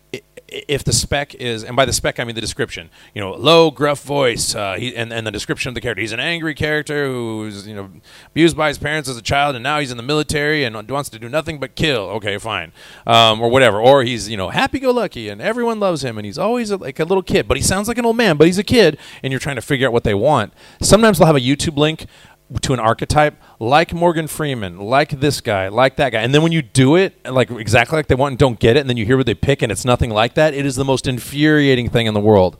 And it's gotten worse in LA because when I was living in New York, I always worked with a casting director or the director when I went in for an audition live. But in LA, because of the internet and because of MP3s and because of the amount of auditioning, here's how my audition process works. I have a voiceover agent named Arlene Thornton, who's wonderful. And I'll get in my email anywhere from 1 to 10 or 20 auditions every day. Sometimes none for a few weeks, but generally throughout the course of a month, I've got dozens of auditions, and they'll be just scripts. It'll say, this is due back by this date, and here's the spec, and then you'll have a script, and sometimes they'll have a picture of the character, sometimes it won't, because it's from all different producers, and so there's all different, and so you don't get to ask questions and interact. Like if you were a director right now, I'd say, so do you like that? Is it too high? Is it too low? Or do you want me to? And then you could say, well, I really like it, but I want more of this, and we can really work together to create a voice during the audition. And I'm really good, and I would win like 80% of my auditions because I'm really good at, one of my strengths is being able to really tell what a person wants, not just by what they're saying, but how they are coming across to me emotionally. So I'm reading them very deeply. For example, I auditioned for this one show. It was created by this, I can't even remember the guy's name, but he was an Oscar award-winning animator, and it was a French show. I don't even know if it's come out yet because this is several years ago. And a lot of times what they'll do is they'll have the creator in the booth, and then they'll have the director, the casting director, and the creator will say a bunch of creative things, but they'll have the talk back off, and then it'll tell the casting director, and then they boil everything down to some basic words that you understand, which I hate because it takes away all this je ne sais quoi and nuance that I want to hear, right? So I remember doing this audition. I couldn't get the voice right, and the casting director's fine. She's a lovely lady, and she was perfectly talented at what she did, but she would always oversimplify things, and I really wanted to connect with that director and really see what was in. I could see him through the glass, and I couldn't talk to him, right? So she accidentally left the talk back on during one of their conversations, and I heard one word that he said, and I don't remember what the word was, but it was based on his tone of voice, his energy, and the kind of person he was and what he wanted. Immediately, I was like, I know what he wants. And just one word, and then I didn't got the part. And it made me so mad because there are obstacles that, and other actors just put up with it because they're just like, well, that's just the business. And I'm very aggressive. I'm like, no, I want to talk to that. I want to know what is going on because I'm here to win. I'm not here to make you comfortable. I'm not worried about that. And that comes from my classical music training, because in classical music, I go to an audition. I make the stand where I want. I adjust everything where I want. I'm here to win, So there's a lot of a nervousness as a performer. I don't want to step on anyone's toes. I'm like, no, I'm stepping on your toes. I'm gonna play hardball and give you what you want. I'll go into an audition sometimes. I did this before, and they say, we don't like you to read for this guy. We think your voice is great for this. And I went to this one audition, and this is advice for any time you're doing this. You got to be careful because you better be good if you're going to do it. I went to this one audition. There's like 10 characters, and they go, we want you to read for this one guy. He's like a business guy. He's a jerk, and we think your voice is great for that. And I go, that's fine. I'm prepared to read all 10 characters. And they go, I'm reading all 10 characters. Trust me, you're going to want me to read all 10 characters. I just said it. Now, you don't say that unless you can't just have big cojones and not back it up, because I knew that I was going to. So I read for 10 characters. I turned winning one part into winning 3 parts. So I win 3 voices on that property just by insisting that I do that. Now, you have to play that game right, because sometimes the director, you don't want to do, because in Hollywood, if I did that in New York. Hollywood, they're like, get out of here. They don't want any of that. And so I got to be really careful about toes I step on. But as far as inspiration, you get this vibe and this feel, and if you look at the spec and then you read the script, and a lot of times the script really betrays the spec. And so when I first moved to LA, I would really focus on the spec, and I wasn't winning parts. And then I just finally started going, if you read the script and it's a good script, and really understand how to interpret it, a voice will just appear in your mind. At least that's the way it works for me. And then I'll record it and listen to it, and then do it a couple times. And sometimes I'll do 2 or 3 different voices, because they'll let you do 2 or 3. You'll say, you slate Sean Schimmel, voice of so-and-so, 3 takes. And that's okay. We do 5 or 6 takes, they get mad. And 3 is pretty much the limit, and they usually only like 2, and in most cases 1. And so there are a lot of factors that the more data, like if I have a drawing, that's helpful. History, if they have, and they never give me like vocal descriptions. Like I would prefer if they would give me like, high, low, smooth, rough, specific accents, like a lot of specific details. And a lot of times they don't give you that information because they don't know. And so what they do is they're not talented. So they don't know what they want, because they're just, not every producer is not talented, but I've noticed that a lot of them are so left-brained in their thinking, and they don't know what they want until they hear it, that they can't describe what they want. So then they pat themselves on the back for casting a show when really they just threw a net into a sea of talent and got lucky.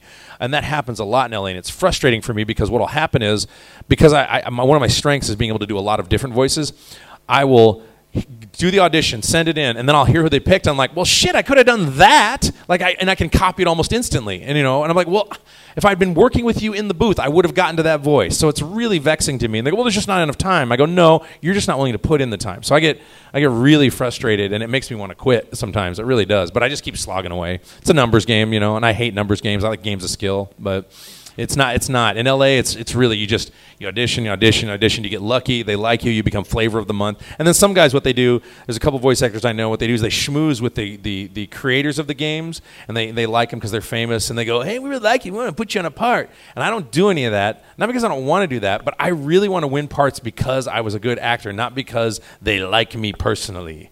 And that's a bad thing. It's not really the best thing to do, because I do it so badly that I won't be nice or mean, but I won't be as social as I probably should be, because I don't want to get cast for nepotism and friendship. I want to get cast because I won the part. And other actors are like, I don't give a shit, just cast me, I don't care, I'll just take anything. And I'm like, okay, well, you can do that, and I'm losing money because of that, but at least when I know when I go in for the part, it's because I actually won it.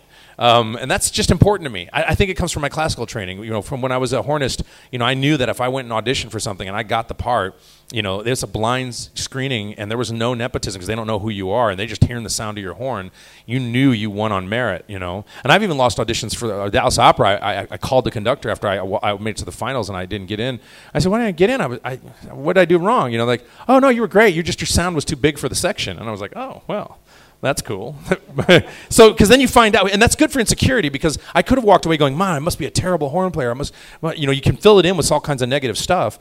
But then when I called him, he said, no, your sound was just too, you just got too powerful a sound for our section. And I'm like, oh, well, I can live with that. I'm not a bad horn player after all. So, stuff like that you can find out. And a lot of times, I remember I was talking to this Nickelodeon director, and I got a part on a show. She goes, I'm so glad we got in here.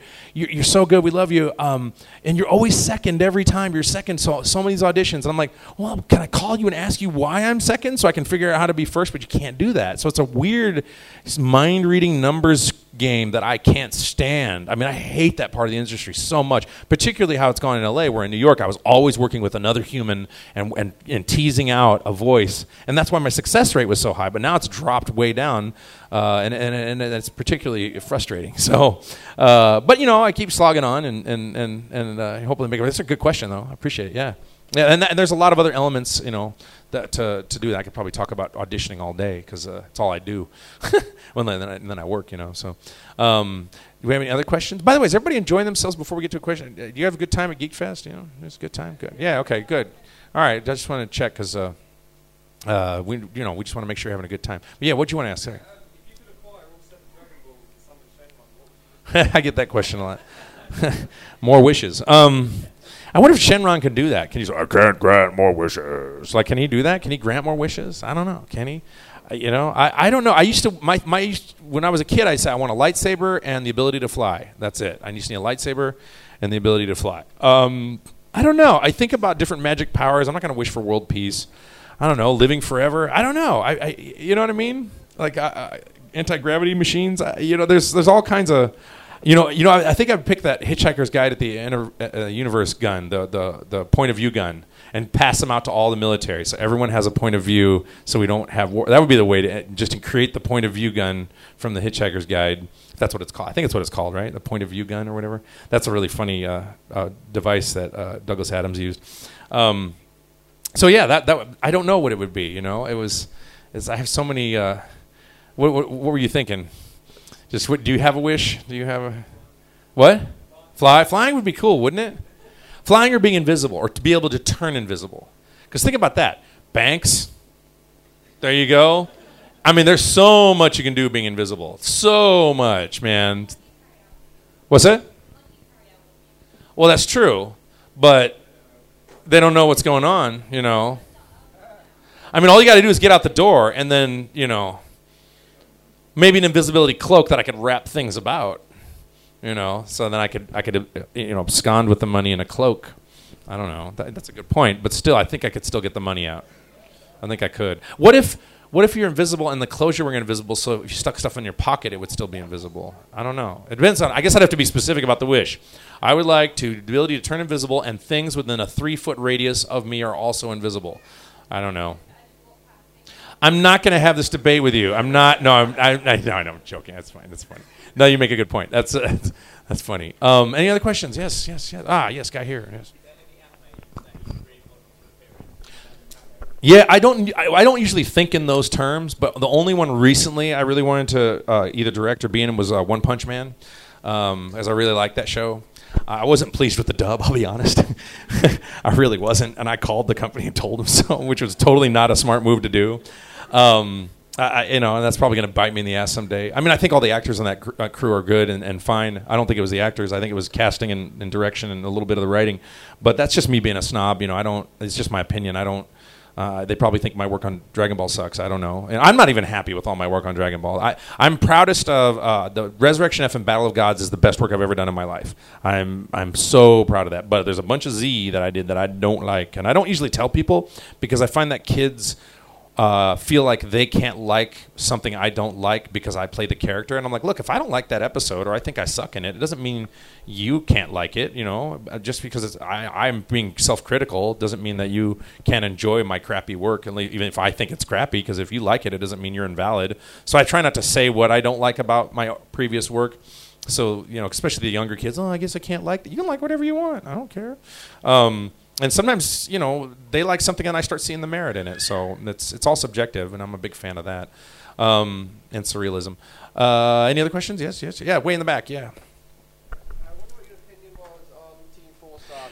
Yes, that's the. I'm going to be really frank with you, and before I get seriously pissed off, just know it's not directed at you. I hate that question. And it makes me very angry, and there's legal and professional reasons why. Because I didn't spend 18 years of my life to talk about their show that's illegal, working on it. So it's like going up to Captain Kirk or somebody and saying, what do you think of Captain Picard? What do you think of Captain Picard? What do you think of Captain Picard? Captain Picard's like, I don't give a shit about Captain Picard. I didn't work on that show. I got an issue with that, and it's been a problem with. I think it's funny, and I think it's good parody, and I think that they're making money when they shouldn't be, and they're stealing animation, and they wouldn't be as funny as they thought they were if they didn't have the source material. So, and we've got 18 years of outtakes that are just as funny. We just can't release them. So. It's a vexing thing for me, and I think what people don't understand is they think I'm a jerk when I complain about it. I'm like, I'm not just a fan. I live this. This is my life. This changed my world. I live, eat, and breathe and inhabit this character all the time, and I'm sanctioned by Funimation and Toei, and I commit my whole life to it. And you got these upstarts who are fine and funny, and I get it, who are stealing the animation. They think it's fair use, and it's not, and then getting millions and millions of hits and stuff like that, and that's fine. I'm like, I challenge them, which they're working on, to make your own original animation and be just popular. Because I've tried to make my own original cartoon, and it's hard. I had to stop halfway through. I'm probably going to pick it up again at some point, but I was creating a show with a couple of friends of mine. It's a very challenging thing. So I think fans come up to me and they think it's like, hey, I like it, you like it too, because we're all fans. I'm like, yeah, you're a fan, I'm a fan, but I work on the show. So it's not the same thing as us being buddies and talking about other, the universe. I had a fan go like, I don't like the way you talk about this. I go, I don't care what you don't like the way I comment about Team 4-Star. I'm talking about my own job here. You know what I mean? So for me, it's a very, very personal thing. I mean, Goku in Dragon Ball Z is saved and changed my life, and I have made incredible sacrifice and spent hours and hours working on this show and cultivating the voice at very, very, very little pay, and flew back on my own dime to finish the series so fans would have a legacy, only to go to con after con and be asked about that is extraordinarily irritating to me. And that's not, don't feel bad. You're probably a very nice guy, but probably. No, I'm kidding. But that's an issue. So and there's a legal issue that Toei's trying to work out, and Funimation's trying to work out, and it's a tricky one, because then they say, oh, backlash, and the fans are backlash. And what's shocking to me is that fans would attack Toei or Funimation for pulling it down when they legally can. And I'm like, this show wouldn't even exist if Toei didn't exist. You wouldn't even have Dragon Ball. So for you to write Toei and gripe at people at Toei is a pretty dickheaded move, in my opinion. I don't care if you put that on the web. So when they take it down on YouTube, and then all the fans are like, oh, I'm going to tell Toei off. I'm like, what if Toei says, we're just not going to make any more Dragon Ball forever? Screw you. You know what I mean? Like, they make the original show, so I think there should be a certain amount of respect and reverence to that. And when they want to shut it down legally, go, we're disappointed, but yeah, we get it. Instead of, screw you, Toei, which I see a lot of, and it makes me very angry, because Akira Toriyama and Toei have given a really wonderful gift to me and you and everyone else, and just because some kids parody it and gets popular, it doesn't mean that they have rights and that it's okay to complain to the company that made it in the first place. So it's a weird conundrum, and part of it has to do with our law and parody law, and then there's international parody law, and I don't even know that a foreign show would have fair use laws that apply in the U.S. based on the contract. There's a lot of legal rigmarole that I've tried to understand and analyze. And one of the things that I find particularly irritating is the fact that laws in general for dubbing, and this is weird about our parody law. I don't know about UK parody law, but what's interesting is that it doesn't protect the original animation. So like if you're going to do a true parody, you should have to parody the animation and the voices, whereas you can just take a visual and then dub over the track. Well, what about all the animators that spend hours and hours and hours, at very, very little pay making all that, and you don't have to parody that, and that's just, you can just lift that, whereas they can just dub over it. It seems to me that you'd have to parody the whole thing, you know what I mean? So there's weird laws that need to be looked at and changed in our country. I don't know about the UK, but...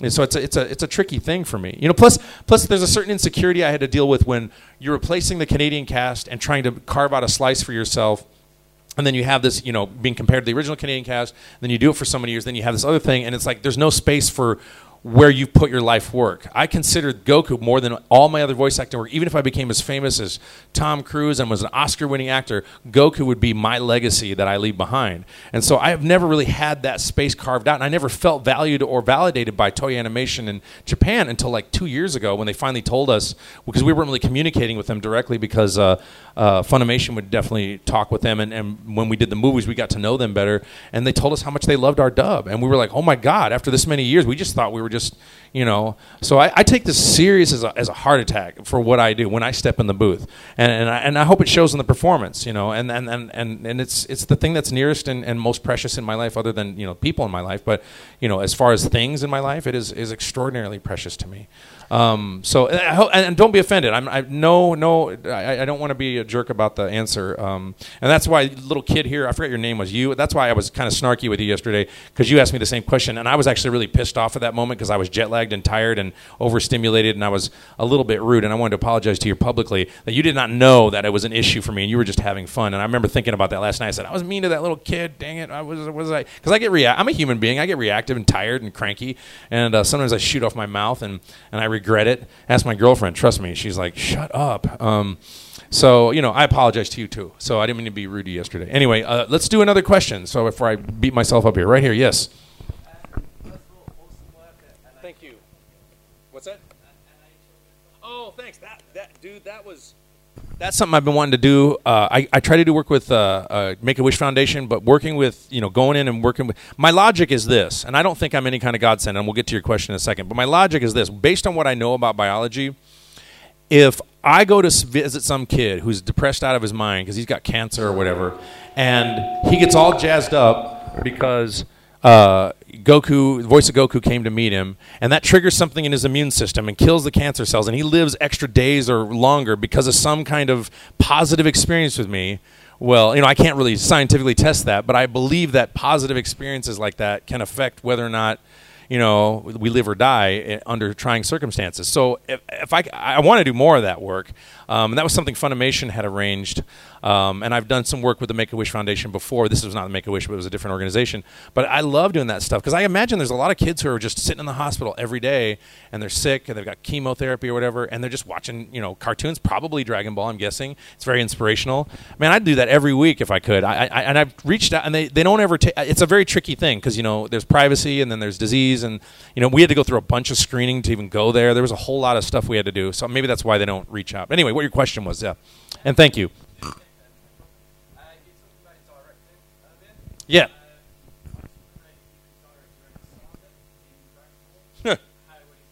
Oh, well, I mean, if I'm directing directing the dub, create a own saga. Well, yesterday I remember I was saying that I wanted Goku to get hit on the head and get all his evil back, and then Vegeta has to teach him how to be nice at the state that he is now, and Vegeta's really bad at it, so it just becomes a comedy of errors. It's just like Vegeta's like, I don't know, say please and thank you. I think I'm not sure. No, don't kill them. I know it's fun, but don't do it. Like I could just see him. Goku's like all angry now because he got his Saiyan rage back, That would be my arc, would be the Goku Vegeta odd couple with Vegeta leading the way for goodness. That's what I would do. And a better live action movie. Like a much better live action movie. Yes, lady, but yes, you. Say that again? Oh, this moment right here, talking to you guys. Yeah, no, seriously. I love acting, but what a cool thing. I have a job that allows me to go to other countries and have people sit in a room and listen to me blab, and they like me too, and they say they love my work a lot. So that's, I don't always go, oh yes. Sometimes they go, I hate your work, and I'm like, no, I don't do that. But I constructive criticism is fine. But no, getting that appreciation, and I feel bad for I jokingly said once in a panel, I said, the nature of media and being an actor is different than, say, being a plumber. There's no rock star plumbers, and then somebody goes, well, Mario is. And I'm like, I'm not talking about video game plumbers. I'm talking about actual plumbers.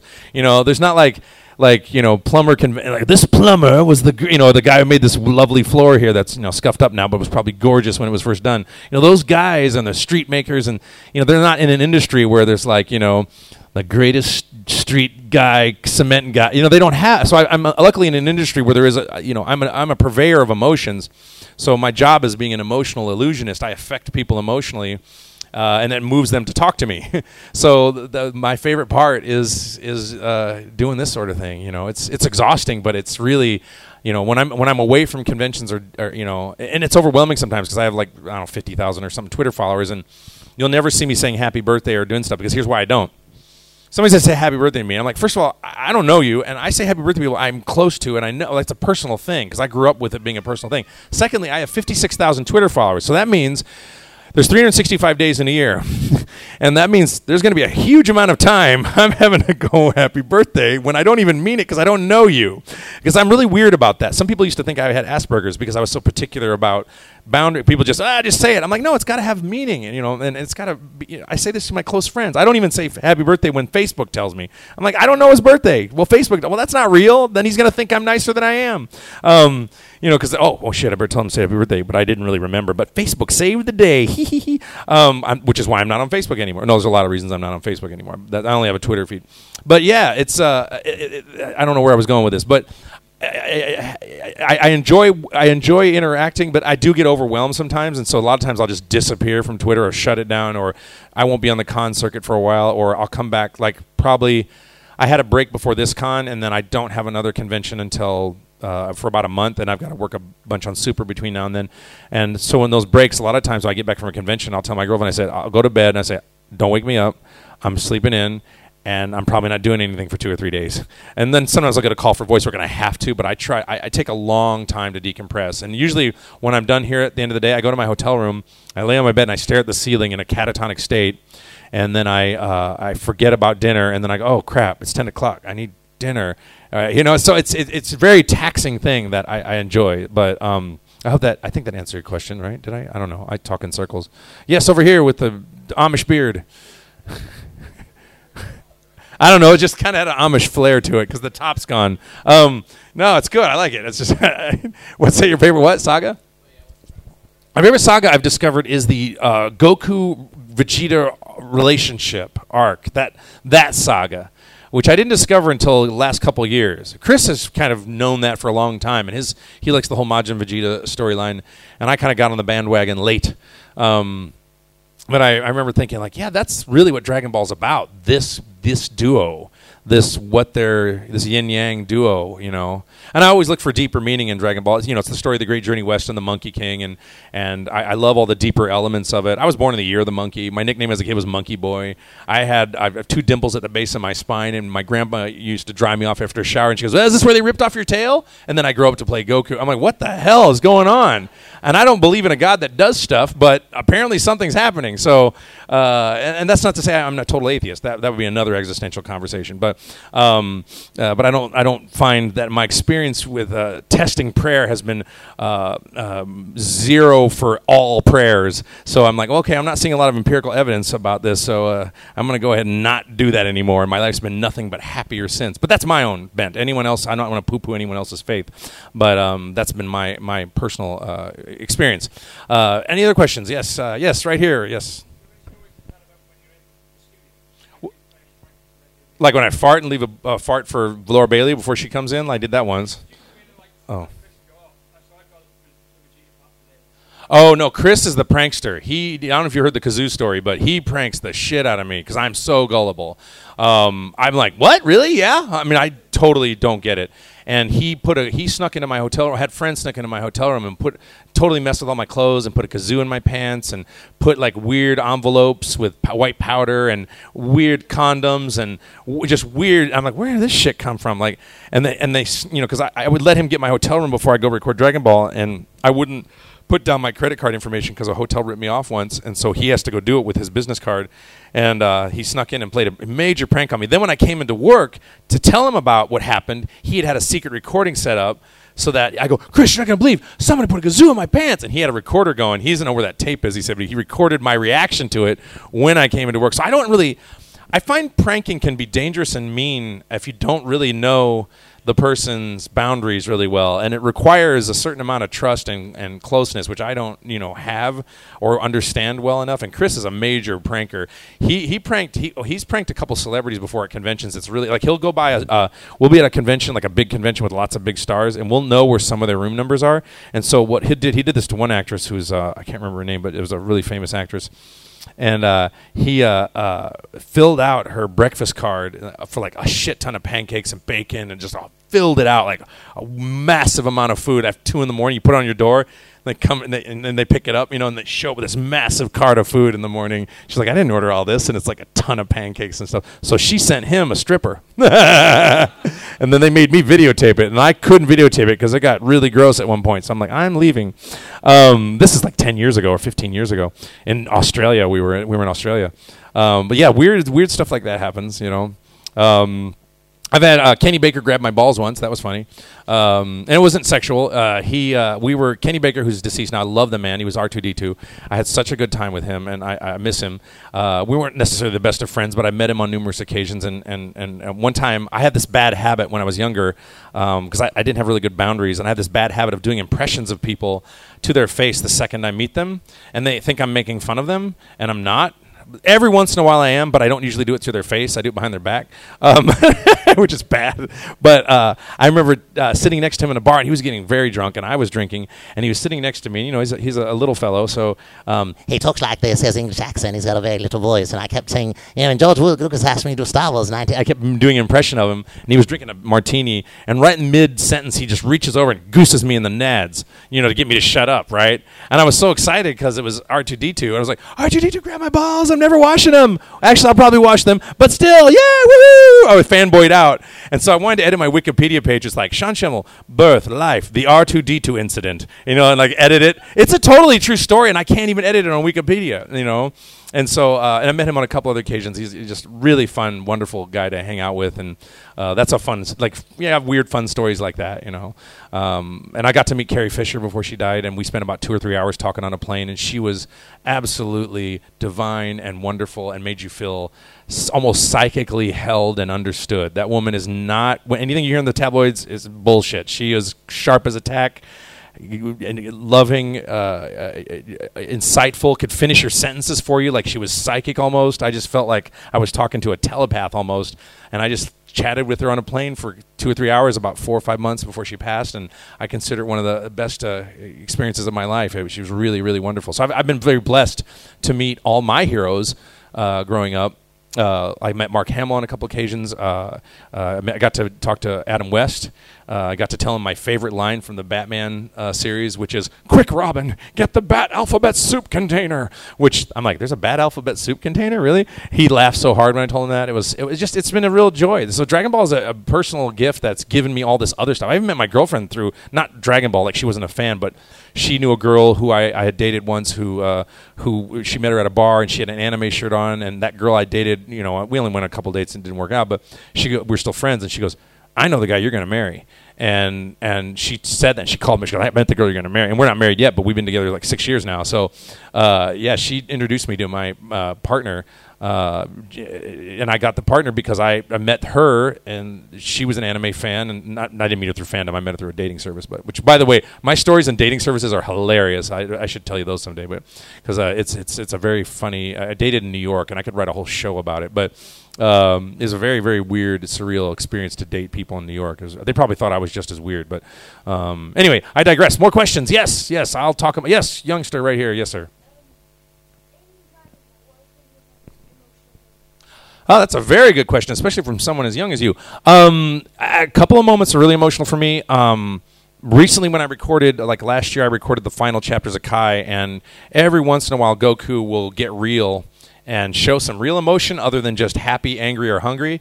And he's basically trying to admit to Gohan that he's, been a lame father, and he's really sorry. And then he's like, "Okay, I'm really sorry. Now go kill Cell." But when he's, touching him on the shoulder and really trying to apologize, I got choked up, and I was like, he's really being real with Gohan in the moment. And then there are moments when he comes back and Goten is jumping into his arms, and I'm just having that father-son experience. Those always hit me really hard. Those are really, really good. And even when he's nice to Chi-Chi, which I've never seen him be really sweet on Chi-Chi, but he can be very kind to his children. So, except for leaving him in the forest with a green man to train them with no food. I don't know why I guess there's not child protective services in the Dragon Ball universe or at all, because you cannot leave your child in the forest to have a strange green man from another planet train them. What's that? Green Dad? That's a good one. I like that. Chris calls him now. Chris calls him on Dragon Ball Super the official babysitter, because he's always babysitting Gohan's kids. And he's got his foot on the crib and he's rocking it back and forth, totally wasting his awesome power.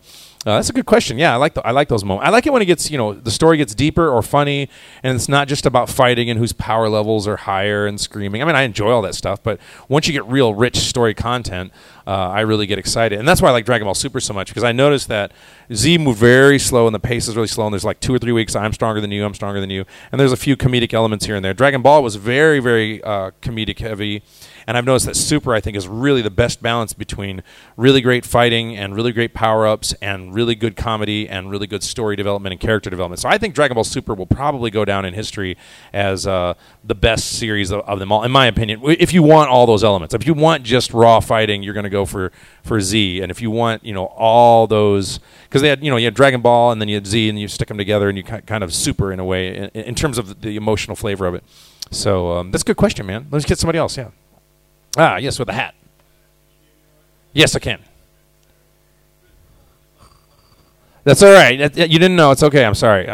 I'm sensitive about it, so I apologize.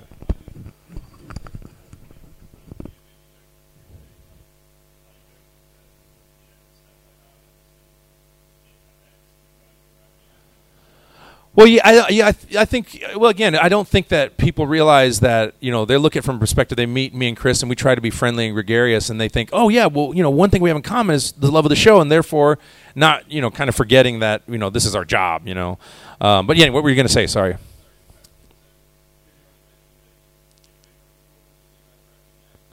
Battle of Gods, I would say. My Battle of Gods, probably more so because I did the big Goku King Kai scene, which I'm really proud of because I had to carry that whole scene until Beerus shows up. And then when they do, it's like me doing 2 parts and then Beerus and Whis. And so it was really tricky. But yeah, go ahead.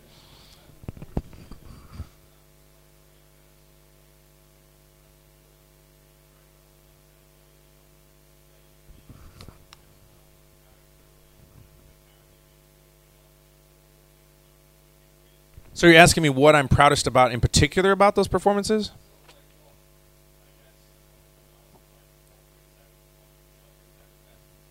Oh, what brings out my best when I'm doing it? What brings out the director is really important, and Chris is the director on that, and he's a very good director and lets me do what I need to do. It also helps. I was very worried that it really helps that the other cast is strong. It's very important to me that I would like to believe that all the other cast members of Dragon Ball are as good or better an actor as me, and I believe they are generally, and specifically, and it's specifically Jason Douglas, because I was worried when they cast Beerus. I had not heard him, and Chris is a good casting director, but I mean, I don't trust anybody, even if I love him dearly. I have a weird... I might trust them personally, but I mean, like, I don't, I always want to see for myself. So I knew Chris was going to do a good job casting, but I wanted to judge for myself whether the guy was worth a shit, right? And so when I finally heard it, I was worried that it was not going to be great.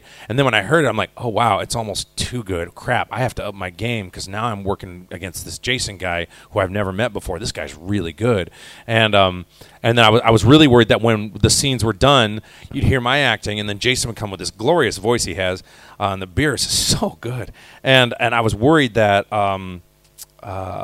that it was just going to be like, here's Goku, and this other way better actor.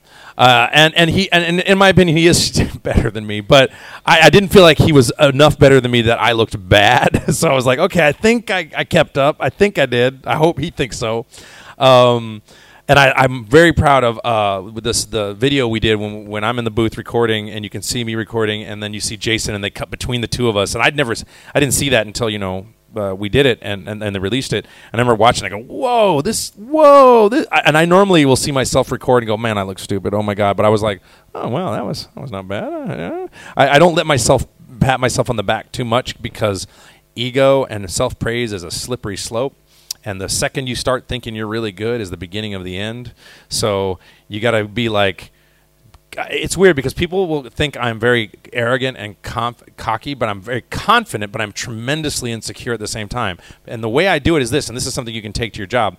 When I go into the booth and when I'm ready to record, I don't give a crap. It's on, and I'm going all the way, and I'm 100% confident, and I don't give a shit, and I'm like, and there I go. But then when I'm done watching it, I go, and then I nitpick, and I listen, and I go, that wasn't good, and then I make adjustments for the next time. But it's rare that I watch something I did where I did it, and then go, yeah, I killed it, man, woohoo, yeah. I don't usually do that. Every once in a while I'll see a scene and I go, okay, I don't have a problem with that. That's the best I'll give myself. Because I am very scared of the human ego. And so I feel like if I do that and start resting on my laurels, I'm just going to become a crappier and crappier voice actor, and it's just going to go downhill, and that's the last thing I want. But at the same time, the balance is critical because when you're a performance artist, you can't go on stage insecure. You got to go knowing it's showtime. And I learned that from classical music because when you're a hornist in an orchestra playing the most difficult instrument in the world and the conductor hits the downbeat, you do not get a second take. So when I started recording and I was like, wait, I get 20 takes? Wow, I don't get any takes in classical music. And I was trying to get Goku right in one take every time because I was so used to doing it, trying to do it exactly right on the take. So the training in classical music was extraordinarily, I would say about 80% of my classical music training translated to voice acting. If that answers your question. I know there's some roundabout information in there, but and if you guys can glean anything from that, it's like, once it's showtime and you got to fire those cylinders, throw insecurity out the window. You can be insecure later. Because if you bring it into the performance, then you're going to have a problem. You've got to be just steely confident and just focusing like a laser, and then you, like I said, you can be worried about it and insecure later when you hear it. And every once in a while, I'll hear some voice. I'm like, wow, who's that guy? He sounds great. And then I'll find out it's a voice I did like 10 years ago, and I'm like, whoa, well, that was not bad. That's great. And then sometimes I go, who's that guy? That guy sucks. And I'm like, oh, it's me. And then someone else goes, I like it, and then you get in this weird hall of mirrors with subjectivity, and so you're like, oh, what is good and what isn't good, and you start thinking about things, and so the only thing you can do as an artist is you consume art, and you watch other people you like and you learn from them. I have a lot of actors I like. I love Daniel Day-Lewis. I think he's probably one of the best actors in the world, because he really transforms, and to me that's real acting. I see a lot of actors who are playing parts but not transforming, and a real transformation with Daniel Day-Lewis. And you absorb that, and then when you're making your own choices and listening to yourself, you're hoping that you're feeling that emotion, and then you listen to feedback to the director. If you trust him, you listen to feedback from your audience, although I don't take cues from audience, but I do listen to the feedback, but I don't let it influence what I do, because then I've got like a room full of directors, and I that's just too much in my head, and it would defeat the purpose of me being an artist in the first place. But and so all that goes into play to make this kind of hodgepodge of a balancing act of confidence, self-examination, insecurity. Because you don't want to go one or the other, to the other direction. Because too much insecurity is bad, too much confidence is bad, and it's a weird balancing act. That's why it's very hard for me. Like when you guys come up to me, and lots of people say this, and it doesn't get old, and it's very lovely. Say, oh, you changed my life. Your childhood, you're my childhood, and all this stuff. I do take it in, and I do appreciate it, but I don't go, yes, I am so amazing at changing kids. Yes, I never do that. I can't. That makes me want to throw up. I can just go, this guy subjectively thinks that this has had this emotional impact on them. They have these feelings that are real. I'm going to validate. That doesn't mean they're objectively true, but for this kid in this moment, it's true. So I'm just going to go with where he is. But I can't take a lot of, not a lot, but some other actors can take that into the ego land and go, well, look at all this that yes. And I'm like, no, I can't. It's too dangerous. I just feel like it would just ruin my head. How much time we have? We got a couple minutes? Just last question. Last question? Yeah. Yes, saying here.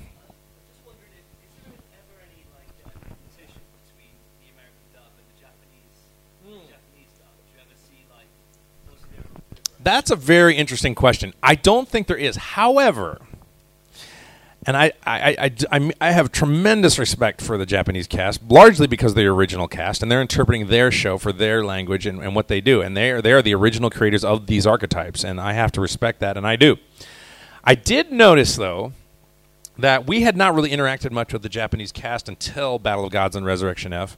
And they Masako Zanazawa came out to watch it, and they saw our dub, and we saw theirs. And I did notice that for Super, and I'm totally speculating here, so I don't know, but I did notice that for Super, it seemed like their screams had improved in intensity, and things were getting better. And I'm like, did we kind of influence that? And their fight reactions seemed to improve from what they've done. And then maybe they're just improving as actors. We all are. I mean, my work from 1999 is not as nearly as good as what I feel like I'm doing today. And I don't want to be a gook and watch this video, get back to them, and they get mad at me. But and they influence us to some degree.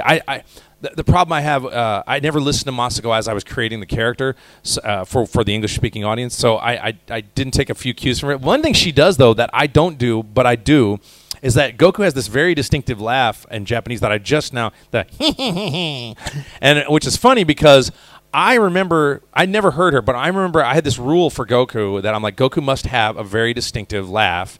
And I have this rule for all characters I do that because almost every person in here, I guarantee you, their laugh doesn't sound the same as anybody else's. And I bet you some of you have very strange and weird laughs that are very entertaining to listen to. Like, who's that British comedian that goes, ah! Yeah, he's got that funny so everybody's got these interesting laughs. So I thought that Goku and any character I play should have a very particular laugh. So when I heard hers, I'm like, does she have the similar? We've never really discussed it. I've met her on a couple occasions, but we don't really discuss the nature of the character that much. We just kind of look at each other from across the room and go, can I take a 72-year-old?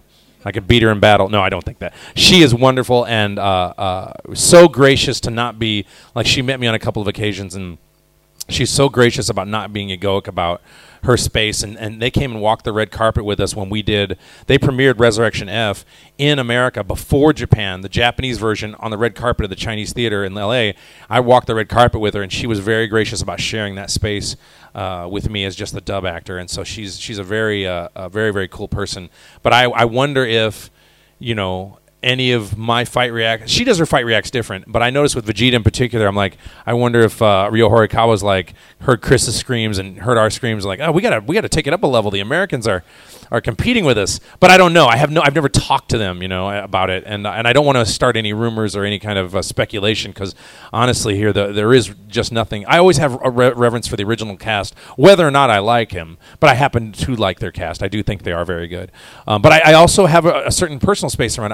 I don't take cues from them or any other cast, because I do consider it my work and my space for English language.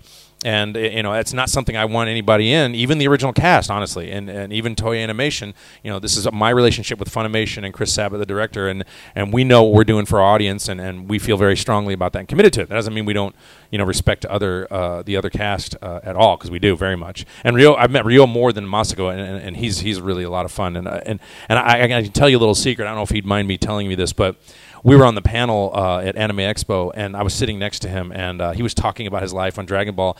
And I don't think the audience can see it, but I was right next to him, and I could see the light coming through him. And there's 2 or 3 occasions his eyes were welling up with tears. It was really beautiful. I'm going to get teared up thinking about it, but he means a lot to him.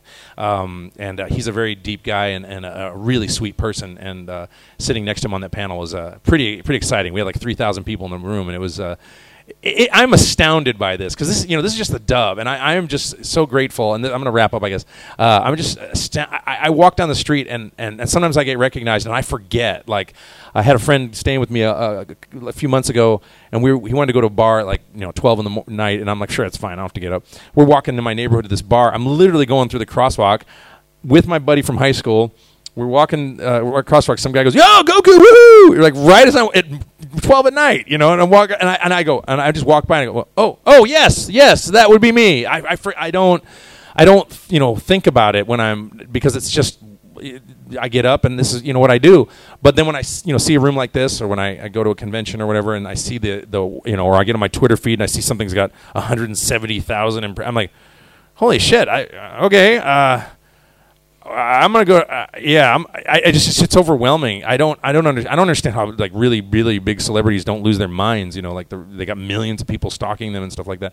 I'm just happy that you guys. The thing for me is the last thing I'll say is I love this thing about the show, and I know all of you guys are probably doing this. Is I love the fact that here you are. You got this lovely couple here, and you got these people sharing this, and you're going home and you say, hey, we're going to watch some Dragon Ball, and then you're watching Dragon Ball, and you're having these moments and feelings, and whether it's not someone you love or your family, or in many cases, I've had the experience of people telling me, yeah, my husband, I used to watch it, I lost my husband, but I get to be voyeuristically a part of this intimate, not intimate space where I know when I lay in bed at night, somebody's out there having a good time, getting all charged up, or crying or laughing and with their loved one, and my voice is vibrating in their ears and into their brain, or some little kid, and I think it's the freaking greatest thing in the world, and it just makes my life worth living. So that's what I do, and that's what I care about, and that's what matters to me.